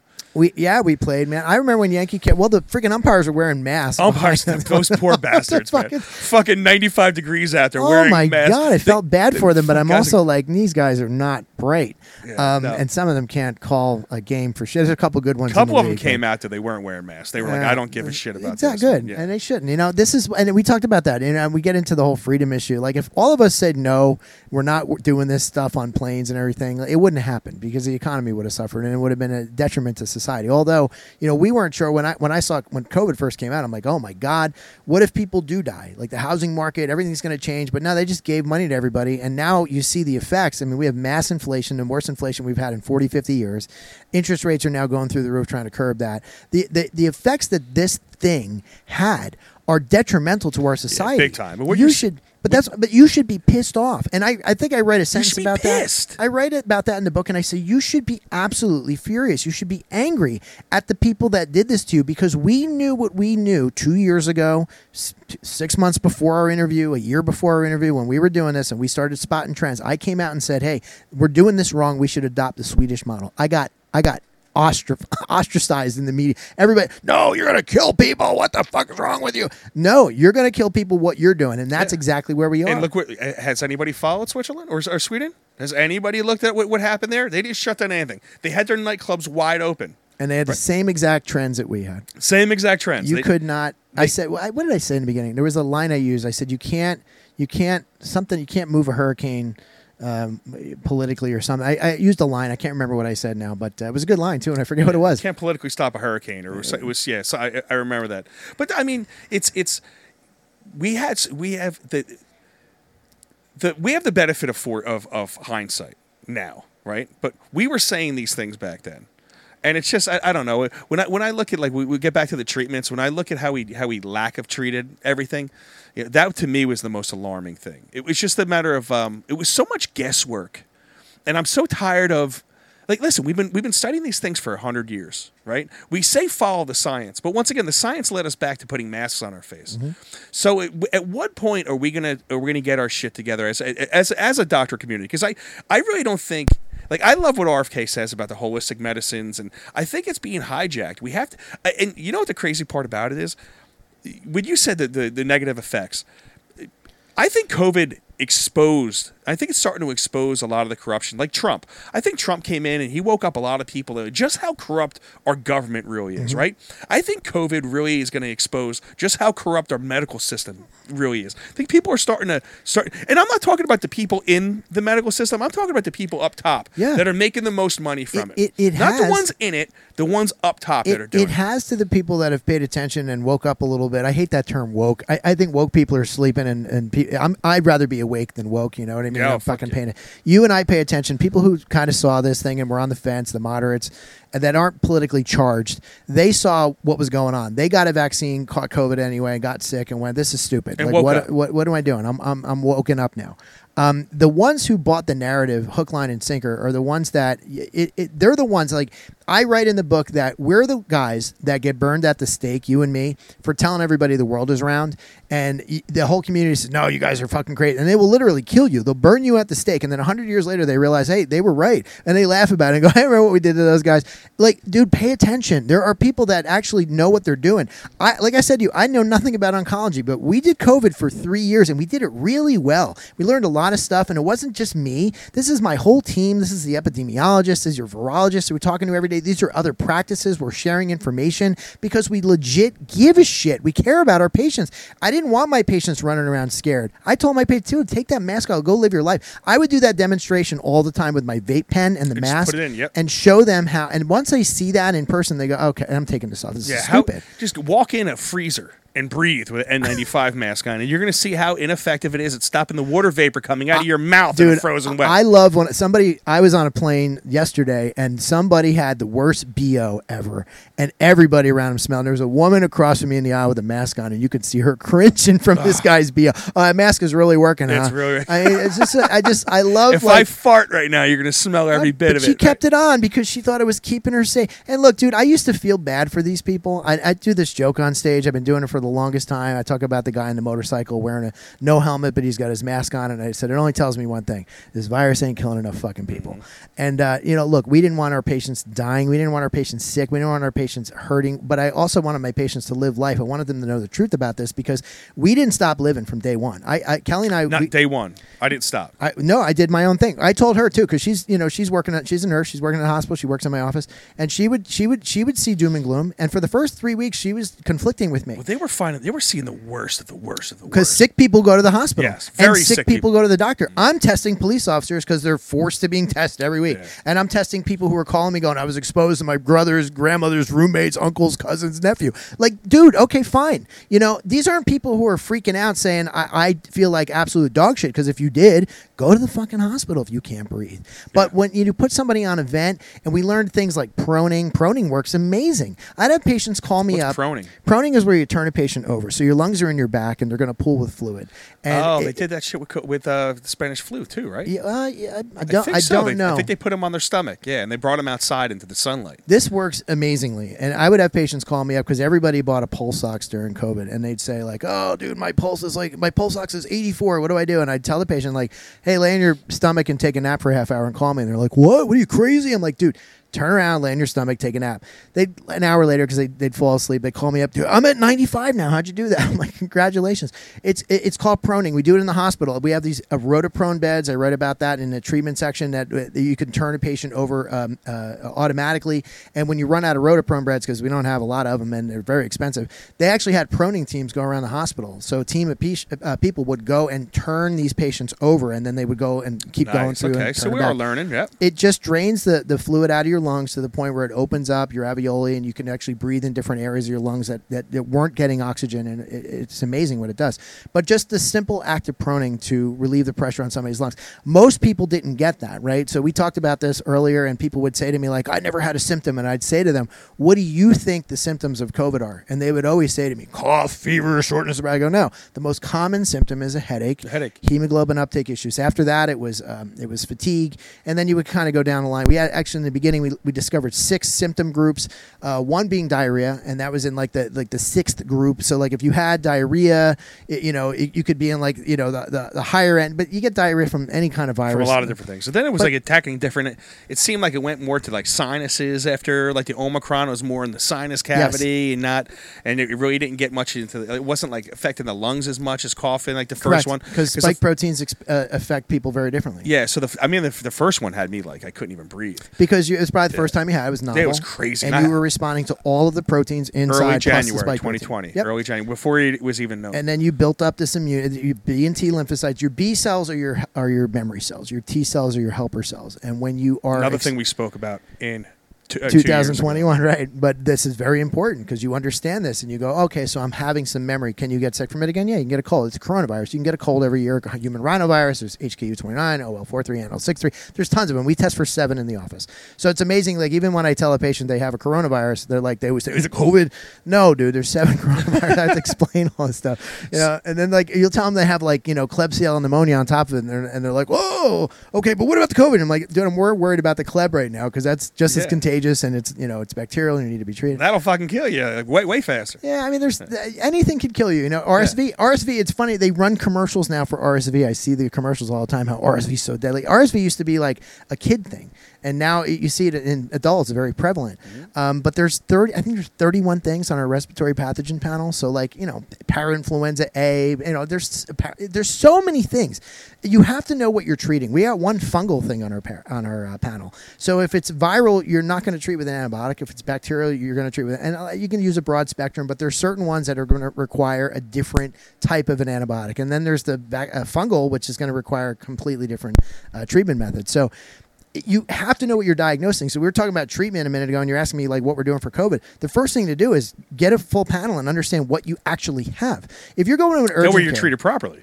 Yeah, if you're going to an urgent care and you're getting a rapid COVID test, well, first of all, the urgent care, they're morons, and you should be going to somebody who... And by the way, we talk about this all the time. So many people in the last couple of years, because of this, have been going to urgent care. They don't go to primary care. So there's no record of the patient. They're not doing preventative measures, preventative wellness. They're going to the urgent care to get treated for the symptoms they have, kind of like an allopathic approach, which would be an MD or, DO is more osteopathic. But they're not taking their healthcare seriously. So right now we got a big problem with diabetes, people losing limbs. What we're seeing in the hospital right now, which I think is a direct cause and correlation from the vaccines, is an abundance of cancer, specifically lymphoma. Oh, insane amounts of cancer. We're seeing it crazy. So all of a sudden, it's you get young people, and we're talking about all the lymphoma. So now we start talking to other hospitals around the country. I just talked to one in Boston not too long ago, and she was telling me, the nurse there was telling me about the abundance of cancer. So I didn't lead her because I like my data to be unskewed. And I said, what specifically? And she goes, oh my God, the lymphoma's out. And I'm like, holy shit. And so you put the data together, and you start to see trends, and as you talk to people around the country, they're all seeing the same things. The only thing we've been doing differently over the last 2 years is the freaking vaccines. Those vaccines. So I don't understand it's these funny, people. I think I predicted that too. You did, but I will go back to what I said earlier. I did not recommend the vaccine because I thought there was going to be an abundance of cancer or lymphoma. We just said it wasn't working, so it's not worth the risk. The risk didn't outweigh the reward. But now you're seeing these things and you're going, dude, holy crap! Like you said before, you see people falling, heart attacks, young people all of a sudden. I can't It's all get over to the that. place. It It's not like we've seen this shit before. It's not like we had, every year we saw 10, 15 news anchors just get that same look in their face and fall out. It's over and over and over and over and over and over again. Yeah. And it's happening right in front of your face. And you're talking about young stud athletes, right?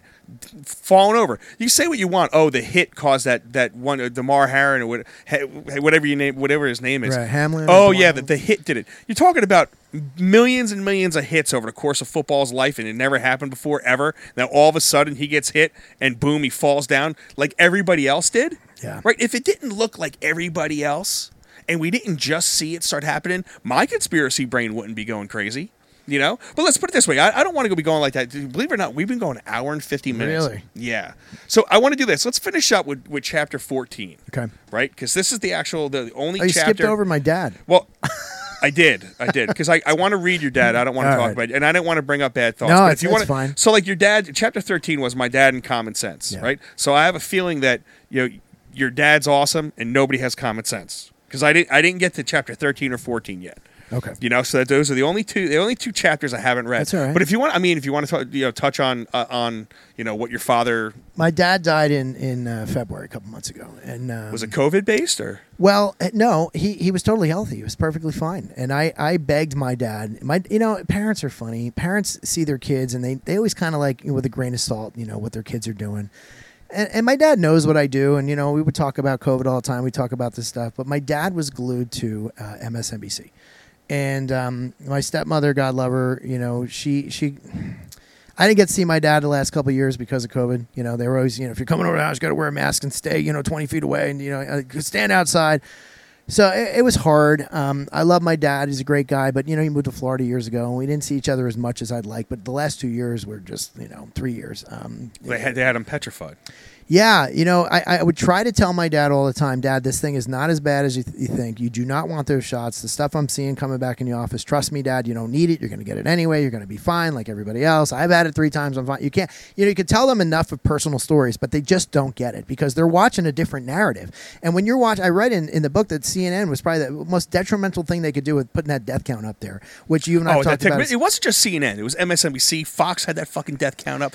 All of these people had that death count up. Well, it was insane. CNN was probably the worst. MSNBC 100% they were, is like, what the hell are you even watching? It's just propaganda. But when and I've talked about this over the years, if you're watching that and that alone, and you think that everybody in the world, because all the commentators, they come on and they just tout the same narrative. If you think that's what the world thinks, when you hear a difference of opinion, you think we're all crazy. So I kind of can't blame them because they're in a sense they're brainwashed. I mean, that's all they're getting. They're not. And I watch them all. I want to know what everybody's saying. I do the exact same thing. So I got to get all my information, and I can kind of put a formulation together so who's telling the truth and who's not. But my dad was a great guy. He was a smart guy. I love him to death, and I miss him to death. When he passed, it was very unexpected. He fell over. Autopsy, we had to wait on a couple weeks. He had an enlarged heart. It was twice the size it should have been.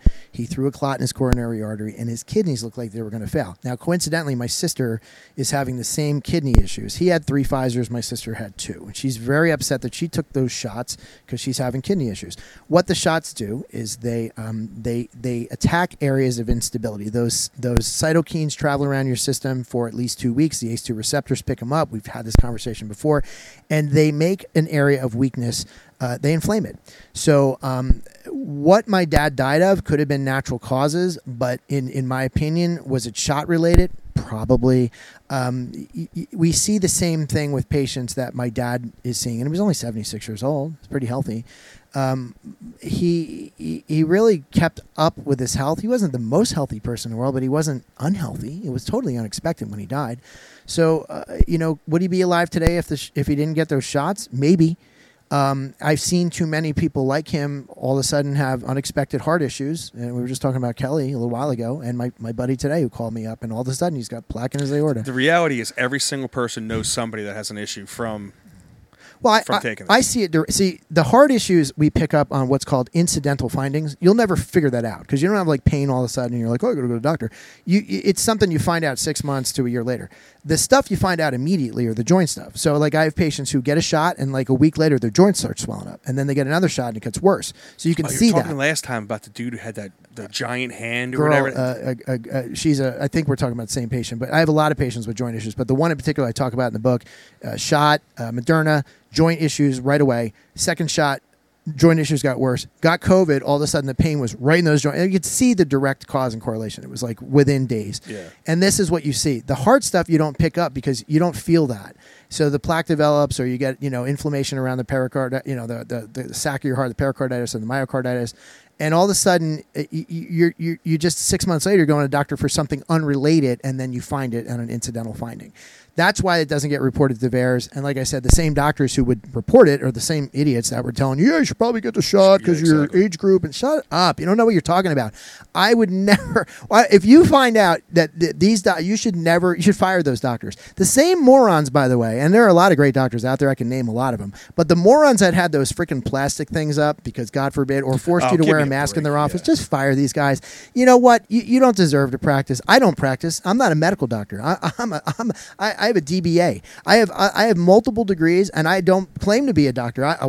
My title is doctor, but I analyze data. Maybe when you're looking at data, you want somebody to actually do what I do and analyze the data. I don't. You wouldn't look for me for medical advice, but you're going to look at me and say, hey, what are you seeing out there? That's common sense. It's common sense. You want to have knowledge, right? And the far too many people operate off fear, and they didn't want to operate off of knowledge. I was listening to all the doctors, going, who makes more sense? Who sounds right? Who's being more specific, right? Like when you look at these political candidates, I've been liking this Vivek Ramaswamy guy because whether I agree with what he says or not, he has very, very, very specific answers to some of these questions, right? And I didn't want to get political or anything. I just used him as an example. You had the doctors out in California that were sitting there going, guys, why are you wearing masks? You need this type of flora. When you stop and you go back into the environment, your immune system is not going to be ready to fight what's going to be coming at you. You need this stuff, and you're going to be more susceptible. You're going to get more sick.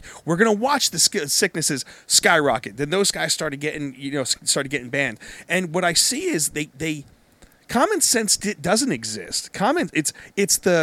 It's what's the word I guess I'm looking for? It's your sense is given to you by the media, and people ignored what made sense. They ignored their own minds. They ignored everything because of how they were able to make them scared. So where do chapter 14? Where do we go from here? Yeah, what did we learn, and where the hell do we go? I don't think we learned shit.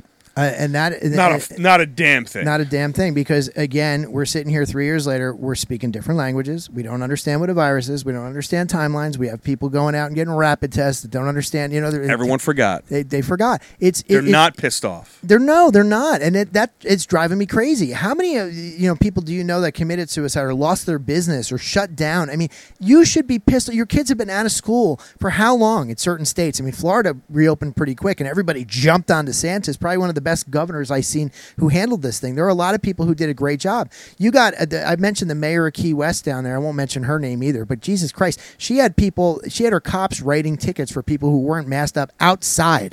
And she got reelected. California was arresting people surfing. You should be pissed off as a society, as a country, and say never again. We haven't learned a damn thing. Now, if this thing happens again in a month, we're going to be right back in the same boat. You and I will be having the same podcast, and people will be sitting here telling us we're nuts. You know what? I have way less people telling me I'm crazy, though, Mike. I'm going to be honest. Every one of my posts now, the reality is, though, I think I've already gotten shadow banned by all these people. You look at right now. I showed you my show. I was trying to find my show on Spotify. It doesn't even come up, even though I like it. It doesn't even come up on my shows. My book is doing okay, but Amazon. I have two distributors, so Amazon's one of them. And when Amazon, when I approached them about marketing the book, spending money on Amazon so they can make more money off the book, they sent me back a letter saying that they can't promote it today. They can't promote it due to current events. Are you fucking kidding me? The book is not about Anthony. I wish people will Google this. Go to anywhere you can Google Fauci's Fiction book, and you'll see the cover. You're going to want to buy it just for the cover. I have people calling me up telling me they're buying it as gifts for people. You got that crazy neighbor, that crazy family member still wearing a mask or whatever. Give them a gift. This is the perfect stocking stuffer. It's a 170-page book. It's 160 pages of reading. $15. You can right? $16.99. You could read this thing in one sitting. At most people. I did. I got through it pretty fast. I definitely got through it pretty quick. You had 2 weeks to prepare. I am not, but you're a busy guy, so yeah, it's like two weeks to prepare is like it's like a day and a half in my world. I don't know what shit you're talking You're about. out working for your family. Unlike a lot of people are sitting at home on the money they collected off this thing. But this is a great stocking stuffer. I think if everybody read this in the world, you would understand it. You would never let this happen again. And that's the point. Key. That's the key right there, Mike, because I mean, the reality is you have to have a better perspective of what was thrown at us, and we can never forget this stuff, right? It drives me crazy that they were able to get this amount of people to be as scared, right? They were able to get this amount of people to believe Fauci's fiction. Right? And now that was the thing that bothered me the most, but now seeing nobody cares anymore. Oh, thank you. You let me get back to my life. But like you said, we're just starting to feel a lot of the effects. We're just starting to see the long-term effects of the vaccines because we didn't test them properly. We're just starting to see like little things. Interest rates went up. What does that mean? In my business, that means people can't get home equity loans as easy. Right? So now with building's going to start being affected, right? You're going to see a lot more landscapers going out of business, a lot more contractors going out of business. It's going to happen. The economy is going to shrink down. Why? Because they created a false economy. They gave everybody so much money, everybody ran out, and they spent then, and now they can't spend. My assistant today, she told me she can't buy a new car because the interest rates are too high. Her payment would be too high. She's got to go into a lease. I mean, it's happening everywhere. The economy is starting to turn. But this is directly correlatable. Cause and correlation. Directly correlatable to COVID. And it wasn't the virus that did it. It was our recklessness and our response to it. And I blame the people. I blame us. Because you're right. I was as I'm screaming all this stuff, I was called a maniac. I'm called a conspiracy theorist, right? I was called a knucklehead by our fucking governor, who now I was proven correct. Yeah. Right? And it's these people, we allowed them to take control of our lives in a way that is so anti-American. Because I always said this to everybody. Show me where in the Constitution it says that you lose all of your rights because of a pandemic. And they had pandemics in 1776. But your listeners care about that because they're like-minded people. And there's another half of the country who will never, ever agree. But they won't listen to your podcast. They won't read this book. They don't care about the truth. They will just tout the narrative that you and I are nuts. I mean, I don't know what I'm nuts for. I just wrote a book based on what I saw from my 19,000 patients. But, I've got people who comment on Facebook just on the cover alone, call me every name in the book. I'm telling you, I'm such a hard time getting this out. I mean, I'm starting to do more media and more national stuff, and that's great. But you would really need 360 million people in the country to look at this and say, hey, I want to give it an honest read. They're getting triggered by the cover because, oh, you're bashing a good man. I go, the book's not about Fauci. Well, then why would you use him on the cover? Because it's metaphoric. It's metaphoric. I mean, like, how I don't know how to explain this to people. You still believe the fiction. That's how scary. You explain it to them. It's pretty scary. Yeah. You're still believing the fiction, and it's clear as day. And you lay it out clear as day in this book of all the fiction that you were told throughout the entire thing. All of the lies and what the reality was based and what you were seeing. That's what I really like. You definitely put it together very well. You hit a lot of those points of the past, and then what do we do in the future? And like you said, it's a scary prognosis, I guess, for the country. My stepmother won't talk to me right now. And I don't know why. She was mad about the book for some reason. She bought the book, and then she was mad about something. She didn't tell me. She told my sister, but she hasn't talked to me in months. Well, it's probably because you had your dad in there, and you may have linked the vaccine to his death. And if she pushed it and she was scared, then maybe she has a little guilt to it. And I'm putting words in that mouth, I don't know. But it's that narrative. Keep touting the narrative, people. I would never do that. And science evolves, science changes. You learn things, you change your opinion, you change your mind on things. That's how we learn, right? We go through. Because in the beginning, I was PPE'd up. I was outside testing people on their front porch because didn't know. But once I knew, I changed my approach a bit. That's how science evolves. It's not just picking a narrative and staying with it because that's what you want to do. And that's why this book is important. And it's even more important for the people that are still believing the fiction. Because at some point, you have to face the things that are uncomfortable for you to face. You have to get out of your comfort zone. That's how you grow. And if you sit back and you do, and let's just say you're a masker and you take all the vaccines and you think COVID killed 50% of the people, you're the person that this book really needs, or that needs to read this book. But they never will. And hopefully they will. Like I said, I think, I think we're turning. I really do. I think there's a lot of people that are waking up to this. Dude, you think about this. Like you said, there's a lot of people that were forced to take a vaccine that had problems and still got COVID. And all those people are now waking up to it. I had a friend of mine who texted me yesterday, and she bought this as a gift for one of her family members. And she was kind of dumbfounded. Her family member picked it up, looked at it, and put it away and didn't want anything to do with it. And her family member had come to me early on for testing when no one was open, when I was the only one doing it, when I was the only place they could get a test and get any kind of, medical help. She came to me. This before I even had my office open. She stopped by the house a couple times for a test. And she said to me, isn't it crazy that the people that relied on you so much in the beginning when no one was doing this, when you were the only person they could get help from, now are triggered by your book cover and don't even want to read it? I said, isn't that fucking amazing? They bought into this narrative, and it's like, and she was telling, she's like, this guy helped you. He helped you. You like literally like, hello, goodbye, you're how you doing? You want to appear like you're his friend, but you look at the book cover and it triggers you. But folks, the book doesn't have anything to do with Anthony Fauci, yet it has everything to do with Anthony Fauci. And 100%, it's everything to do with him. And everybody who touted this bullshit narrative. Yeah. So put it this way: Fauci's Fiction. My man Michael Schwartz, man, fucking dude. Let me tell you something. We've done, I think, 3 podcasts. Yeah. It was like 6 and hours. Thank you, by the way. 6 hours. No, dude, thank you for all the work that you've done, man. Listen, helping waking one person up, and you never know. This is a book now, right? So this thing could go anywhere. You give it 6 months, you have no idea how many copies you're going to be selling. You never know when it's going to catch fire. To me, I really do think people. This is what happens. It's the same thing with Trump, right? They were every day, Trump, in your face, Trump. And people got sick and tired of that. You get that Trump overload, And now he's gone. And I think people are almost ready for him to kind of come back because he's been gone for a while, right? COVID was in our faces. It was such a big part of our life that I think there's a lot of people that seriously just want to forget it. Like put it out. It never happened, right? Put it out of my mind. And eventually, they're going to come back to it. Eventually, they're going to go, that was a fucking crazy time. And eventually, you're going to have people like me that are loud enough that are going to push them into reading something like this. Because it's so important to understand what they did wrong, what they did right, and then who was actually doing things like the proper way, and then how we can learn from it and never do it again. And if the people don't learn, we're fucked. Yeah. We're fucked. And a lot of them don't want to. But, listen, at least you put yourself out there. You put your experience out there. You put a lot of your experience, from like personal experience to the medical experience to the testing.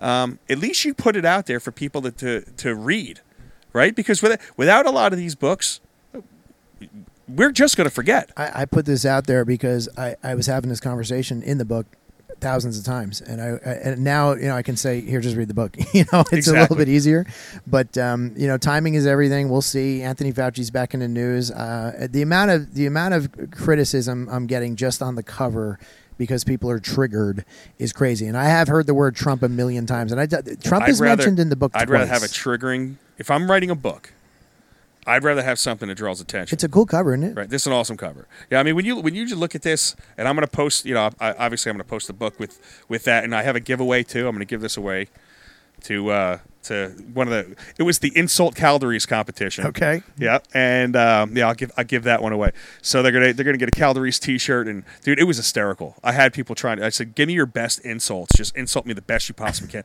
dude. It was.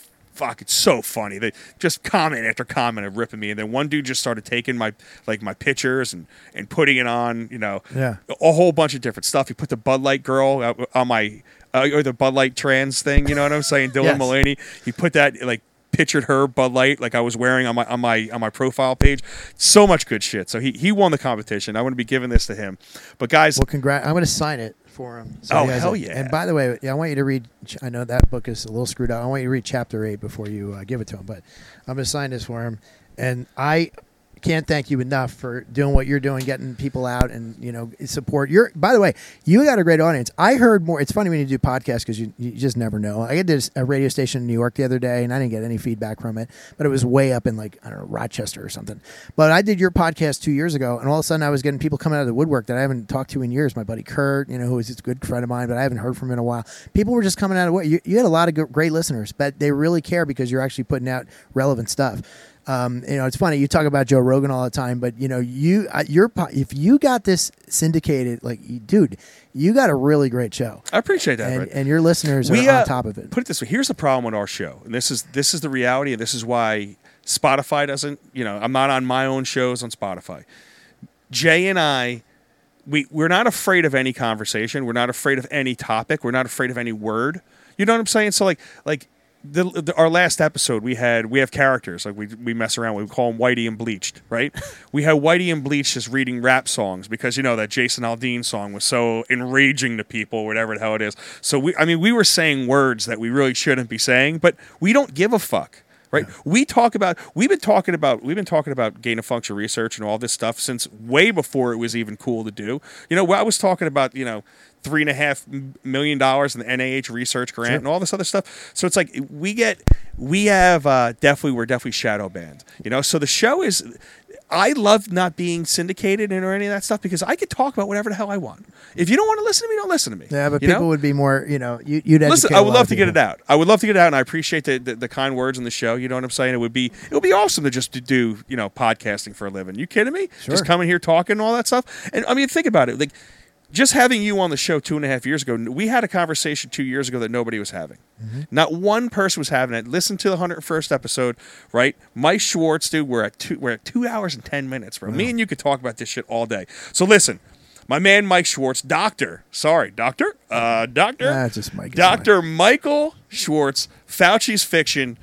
Buy it and fucking learn. For the love of God, buy this book and learn. So we don't make these mistakes again. Any final words you want to? Dude, you're awesome. Dude, I need to support. Help get it out because in addition to Amazon, you know, shadow banning it, Facebook does the same crap. I got to do so many interviews. You're my favorite interview to do. I appreciate that, but I got to do so many of these just to get the word out. So any help your audience can give about just, you know, posting it on your social media, videos work great. Sharing it. Get the book. Get a picture. When you buy this book, get a picture. Send it to me. You know what I'm saying? Put it on your Facebook page. Tell everybody you're reading it. Let's get this out because it has to be. I mean, once again, we have proof of what you were saying 2 years ago, right? Listen to that episode, read the damn book, and learn. I can only hope. Get the truth out, folks, because nobody wants to hear this. They want it to go away so that they don't have to deal with your shit. And I think you got to give them shit now and say never again. Never again. And that's how we're going to end the show. Listen, guys, I always tell you this. We always end the show. I don't know if you've ever heard it, but I always tell everybody to go fuck themselves. But today, if you don't learn and you don't read this book, seriously, go fuck yourself. Later, guys. Fucking moron. Here we go. Listen. Wake up. Fucking ridiculous. This is a melting pot. Wake up. Fucking moron. This is hysterical fuck. It ain't helping you. Wake. It's not helping anybody else. Wake. It's unhealthy. It's hurting you. Come on. Random fucking thought. Wake. You are fucking stupid. Wake. You wake the fuck up. Is this wake going on there? Wake. You wake the fuck up. All this fucking lunacy. Wake. Is this Nazi fucking Germany? Wake the fuck up. Wake. I hope this shit wakes you up. Literally.